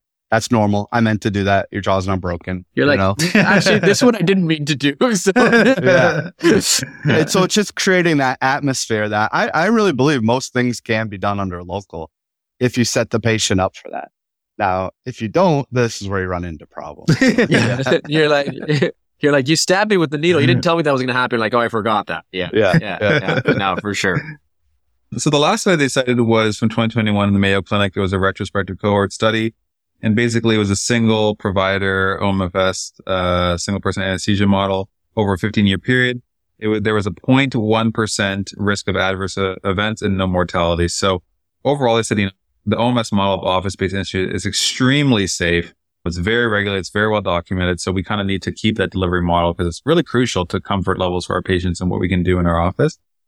Next, they moved on to talking about lessons learned from wrong site surgery. So doing correct surgery, but in the wrong location. So dentoalveolar surgery comprises over 60% of both the number of cases and payment of claim. Many of these cases are wrong tooth extraction and most are avoidable. He reviewed 5 cases of wrong tooth extraction, including referral error, failure to examine the patient properly, wrong x-rays, wrong orientation, and change in treatment plan. And I think this is such a crucial thing where there's so many, we don't realize how many steps there are between a patient being seen, referred to you, booked, arriving, paperwork, x-rays, confirming, clinical exam, coming back, surgery, procedure, instrumentation. Like there's so many steps where if one tiny thing goes wrong, it could be a disaster. I remember I had one referral where for some reason, this office refers a lot. And on one referral, the pan was mirror imaged on the referral. And the reason I realized is there was luckily one tooth that really stuck out of the pan as being like, oh, wow, that tooth is like super, super erupted. When I looked in the mouth, I didn't see it. I saw on the other side. And right away, your brain is like, well, something's going wrong. Or is this the right pan? Is it the wrong pan? And I realized by looking at the patient, their fillings and restorations and comparing that the whole pan was mirror image. It just happened one time. So you have to be extremely careful. You have to double, triple check everything. And, I'm really, really strict with patients, especially when it's not obvious things like, wisdom teeth, we know where they are. You just got to count the teeth of that. But especially when, premolar extractions, baby teeth, adult teeth, I literally will like point to the teeth in the kid's mouth and show the mom and be like, this is the tooth we're removing. It's the one without a bracket. It's an adult tooth. It's a permanent tooth. Like I drill it into them because you never want to be, I never want to be in a situation where you have to go have that conversation where, I pulled out the wrong tooth But even being that safe, right? Like, let's say a patient's coming to see you and then all of a sudden the referral sends you a new referral that you just missed, right? Like it's not that difficult for this to happen. Like you're saying, like, even if you are super, super cautious, it can still easily happen. Knock on wood, it hasn't happened yet. Well, it's like me reviewing referrals. I mean, how many of them, at least in my practice, don't come signed? I don't know who filled it out. Yeah. Like, when was the x-ray taken? Like I can see the case for people that I'm going to do all my own x-rays to make sure they're up to date. The referral sent it. They said they put the tooth that's not there. Like that tooth probably hasn't been there for 8 years. What are you talking about? And I think for anyone, especially the younger surgeons that maybe are residents, it's worth its weight in gold to pick up the phone and just delay the case if you're not sure. Yeah. Like it's absolutely a big practice builder. Sure, maybe it's a waste, like it's time spent, but you need to do it. Like you said, if you have to delay the surgery, even if it means you're not doing it that day and you're bringing them back another day, it's still worth it. It saves you that headache. And one of the other really, really, not red flags, it's like tricky situations I find is a patient's referred to you for removal of one tooth. Everything's great, consult, and the day of, they're like, oh, by the way, my dentist added another tooth. Can we just do it at the same time? You got to be so careful because I find those last minute changes is where things can really go wrong. Especially when it's sedation and you're like, oh, come on. Like, yeah. I think the trickiest one also is partial mouth extractions. Those you have to really count the teeth, make sure your whole staff knows which teeth are saved. I like to have the partial in my office so I can compare that it's there. Pull it out, put it on the surgical tray, make sure that those are the teeth you're keeping. Yeah, whenever I'm doing a non-full, like multiple extractions, so not full mouth, and I know they're getting a denture in, I will just make a little chart of like, these are the teeth I'm taking out because you can easily mess that up. And especially, like you said, if they're coming with their denture already made and you took out the wrong tooth. And that's why sometimes it helps to look at the denture too, to see like what teeth are in there. Yeah, I agree. So principles of crisis management, we'll skip over that one. Nature of human error. The one line that I absolutely loved was, we can be lulled into thinking we are safe true. because we have practiced many years without a major safety incident. But research demonstrates that years of training and experience does not confer superiority when it comes to. So just because things have gone great for 10 years doesn't mean you're not going to mess up. This is where doing in-office simulation becomes very beneficial. So like we have a mannequin and we do it once a month and we go over scenarios. And the key is I don't want to know the scenario as well. I shouldn't be the one making up all the scenarios. So you soon to realize that there's just little things that you don't pick up on that you think are intuitive that in the moment when you're stressed, you just miss out on. So I think this is where it's really important to do these, to take the time with your staff, because you're just going to get more efficient because when push comes to shove, I mean, it's natural as a human to freeze. And so you have to make it almost automatic to where you're able to think and move at the same time instead of just trying to, for the first time, you're dealing with this. So I can't say enough for trying to practice these things with your staff. And then you also see the deficiencies in your staff, like who's good at doing what do they know? And they need to be challenged. And who's a pylon? They're going to keep you in the corner. Yeah, because we might be comfortable intubating, but if your staff isn't comfortable giving you the tube, you're trying to do everything at once. Yeah, you can't run around. That's a disaster. Yeah, you have to be a well-tuned machine. Yeah. They do talk about quality improvements in OMS practice, and they talk about the importance of documentation of eye protection, proper waste management, controlled medications use. Waste was discussed. This made me think of something, and pet peeve is the right word, but it is something I will say I've noticed between different surgeons. So, Oscar, you're injecting local. You finish giving the local. You have the syringe and the needles open in your hands. How are you capping that needle? What is the process? What is the next step? So I have a tray, like we have our dental tray with everything on it. The cap is on that tray and I just slide the needle back onto the cap. You do the scoop technique where you slide the needle into the cap and then secure with your other hand. I secure it. Yes. Most of the time I'm like, okay, if it's so well in there that I don't really have to unless then when I'm leaving the case and I'm done, then I'll resecure it. Okay, but you're locking it without touching, meaning you're not doing the thing where you hold up the cap and then you kind of like, aim and put the needle. I don't like try to into the cap. dart my finger. Yeah. Because a lot of people do that. Yeah. It bothers me whenever I see that. I do the scoop technique and I find the dart technique of just kind of like, oh, there's a cap, let me just put it in the middle. And they show that you can poke yourself that way. I find it like high risk and like low reward. And I don't understand why people do it. So I also do the scoop technique. Brad, how about you? OSHA requires that you have a barrier in the US. So we have these blue things that go around the needle cap. Like a little hat. No matter what technique you use, it's a physical barrier to prevent. I've seen it. Needle sticks. Yeah. It almost looks like a turtleneck around your needle. And I'm pretty sure it's an OSHA requirement that you have to have that barrier. Otherwise, I've never seen this before. You could be liable for an employee stick. Wow. Oh, wow. That's good. Never seen it. That's good. Just like safety glasses for patients is in the States a requirement actually. And patients always want to take off their glasses. And I'm like, no, you need to have some kind of safety. Safety glasses are a requirement in the States. Wow. We use it for everyone. You use it, Oscar? No. Oh, well. Yeah, like we use safety glasses we do. We don't. Some patients, like if a patient said, oh, like, can I take my glasses off? Like, let's say they bring their glasses. I never ask a patient to take off the glasses, but like, can I take them off? Yeah, I've never thought of that. That's actually good. Oh, wow. Yeah. No, I put them on everyone. Because there's been some closed case documentation of bacteria from the mouth getting into eye causing infection, and you're liable because you didn't protect. Yeah, that's true. That's it. Everyone's getting safety glasses. Gotta love the States. They think of everything. I'm going to put a mask on a patient. Yeah. One of those sleep masks. Yeah. You're not seeing anything. And the other one that bugs me is suturing. Do you clamp your needle like safely and like turn it towards the needle driver so you can't? Yeah. The reverse. It bothers me beyond belief when people don't do that. It's such a simple thing. It's so inconsiderate not to do it. It really bugs me when people just like throw it down on the tray and like don't clamp their needle. I even tell like sometimes when you get used two needles, like you're using two sutures, I tell them, hey guys, I have an uncapped one. I'm putting it here. Like I'm very adamant with that. I do not want people getting hurt by my mistake. Yeah. Okay, good. Brad, you're the same way? Yeah. And then cleaning up sharps when you're done with the procedure. That's a big thing. I remember when I was in residency, I asked for the backhand of a 15 for a nose fracture. And they gave it to me loaded and just sliced my hand. So I had to spend the whole evening in the ER to get my testing done. So. Oh, no. Yeah. And the last topic was errors in medication. So medication-related errors, they include ignoring documented known allergies. That's a no-no. Not considering drug interactions, something we probably need to think more about every time, you're doing that because there's so many. Errors in dosing. So the common things are easy, but anytime you're doing something more unique or rare, you want to look up the actual dosing, especially when it comes to pediatric dosing. That dosing is completely different.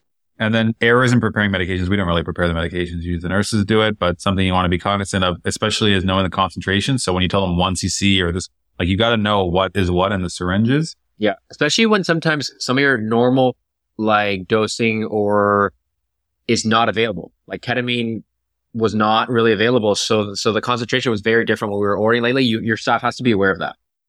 A couple things we do, different size syringes for each medication. So you can't mess up the medication. That's what our office does too.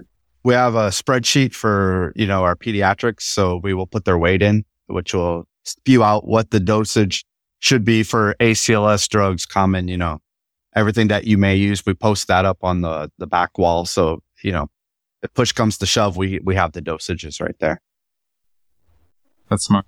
So overall, this paper, whatever you want to call it, was just as a discussion point. I like the fact that they're doing this each year and thinking about these things because you need to be constantly reevaluating. And it actually shows like, hey, look, us as a profession, look how safe we've been and look how much we think about this, look how much we care.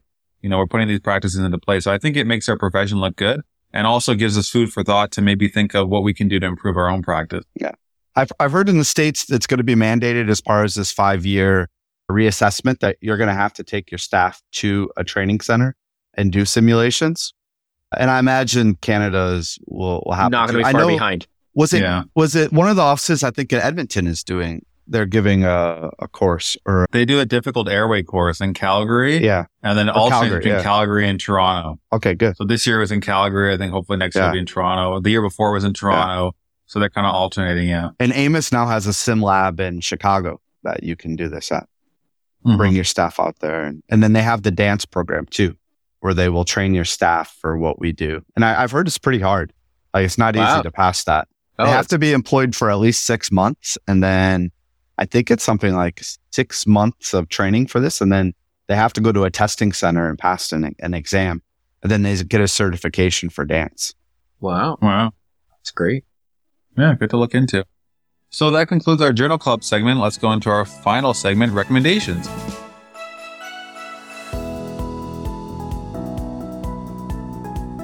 So I'll kick off the recommendations. It's always tough to go to the theaters and see a movie. It's much easier just to wait until you can stream it or download it or whatever.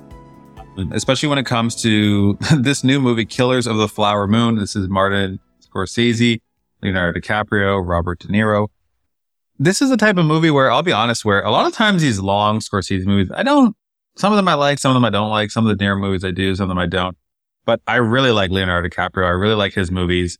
I have been rewatching some of the Scorsese movies recently. So I was like, you know what? This is one where I would like to see in theaters. And also it's 3.5 hours long, which is just outrageous. I actually think it's the longest movie that I've ever heard of or seen myself, because Titanic was always the longest one I could think of, but that's 3 hours.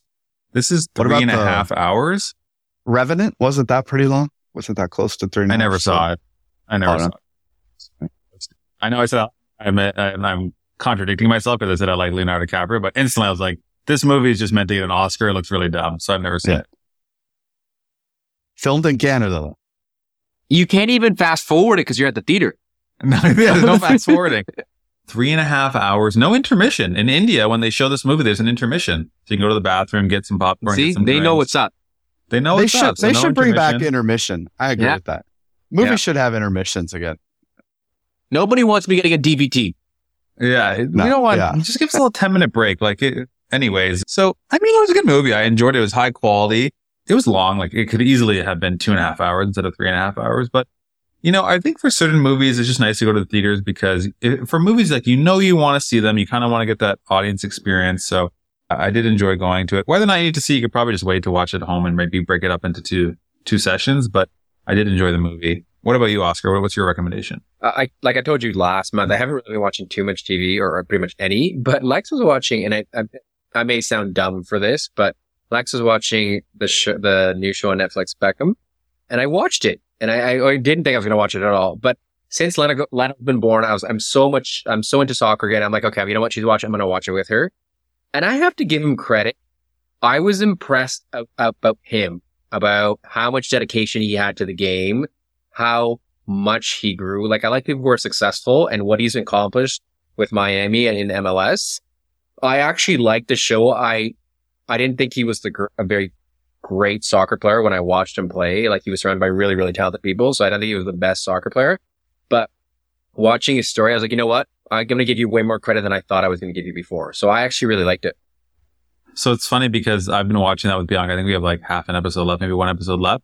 And while I was watching it, I was actually thinking of you, thinking Oscar is making Lexi watch this because it falls in his master scheme of make her fall in love with sports that I like. So then she thinks she wants to watch it. But she reversed you. She brought you to it. I'm surprised. Yeah, because it's Victoria Beckham was in there and Beckham's so fancy and fashion and stuff. So that she liked it from that perspective. But I actually enjoyed it. I did think, I was like, you know what? I just thought you were a pretty boy before, but you worked really hard to where you got, and you've become a very successful person. And he's pretty honest. Yeah. What'd you think about his OCD? You know what? I love the OCD part. Yeah. That was nuts. The closets? Yeah. That even when I saw that, I'm like, you know what? I even I like you more. Yeah, exactly. Yeah. I like you more because of that OCD. You're not just I'm so disaster. Opposite. My closet is an absolute disaster. Oh, I'm not saying mine is. That's not what I'm saying. Actually, Lexi's closet's like that. She's so... Oh, nice. Yeah. But no, you know what? So I really enjoyed it. And I was like, you accomplished a lot in your life. So good for you. He went through a lot too. Yeah. I didn't realize how much he went through. And I think if I had to diagnose him, I think that's part of where his OCD comes from. Yeah. That he had so much, didn't have control. And he just wants to have control over minute stuff. Yeah. Because that's how he kind of survives, My only pet peeve of that entire show is that he cooked one mushroom. Yeah. Why? Only one, he's got this whole grill turned on. He puts a tiny little bit of oil and cooks one mushroom cap. Who is that going to feed? Nobody. That kitchen looked pretty nice. Okay. Yeah. Everything looks super nice. Everything looked really nice, but that kitchen looked pretty nice. Yeah. Brad, how about you? Any recommendations? That's the only one I had. I'm really into news, and I've been into this podcast called Breaking Points. That's like independent journalism. I find it kind of interesting. But that's about it. Guys, you guys keep recommending podcasts every time. Like, stop taking our audiences away from our show. Just supplementing. Yeah. Supplementing. Hey, Brad, do we have that guy on yet as a guest? What's his name? Peter Attia? Peter Attia is still working on it. Still working on it. Just get Huberman on. Come on. We're going to check it. One of the two. Well, if you get Huberman or Peter Attia, apparently we will be like famous. You can retire. Yeah. No, that's awesome. I don't think we're retiring on this podcast. No. If anything, this is making us work longer. I think so. Yeah. These microphones are getting expensive. Well, shout out to our listeners. Thanks for everyone for tuning in. We really appreciate the emails, the feedback, the fan mail. Shout out to Juicy J, whoever you are. I hope you enjoyed this episode. I want to know who Juicy J is, though. Hope you enjoyed this episode. And thanks again to Mo for coming on and educating us. If you want to get in touch with us, teethandtitaniumomfs@gmail.com. We will see you guys next time. Thanks, guys.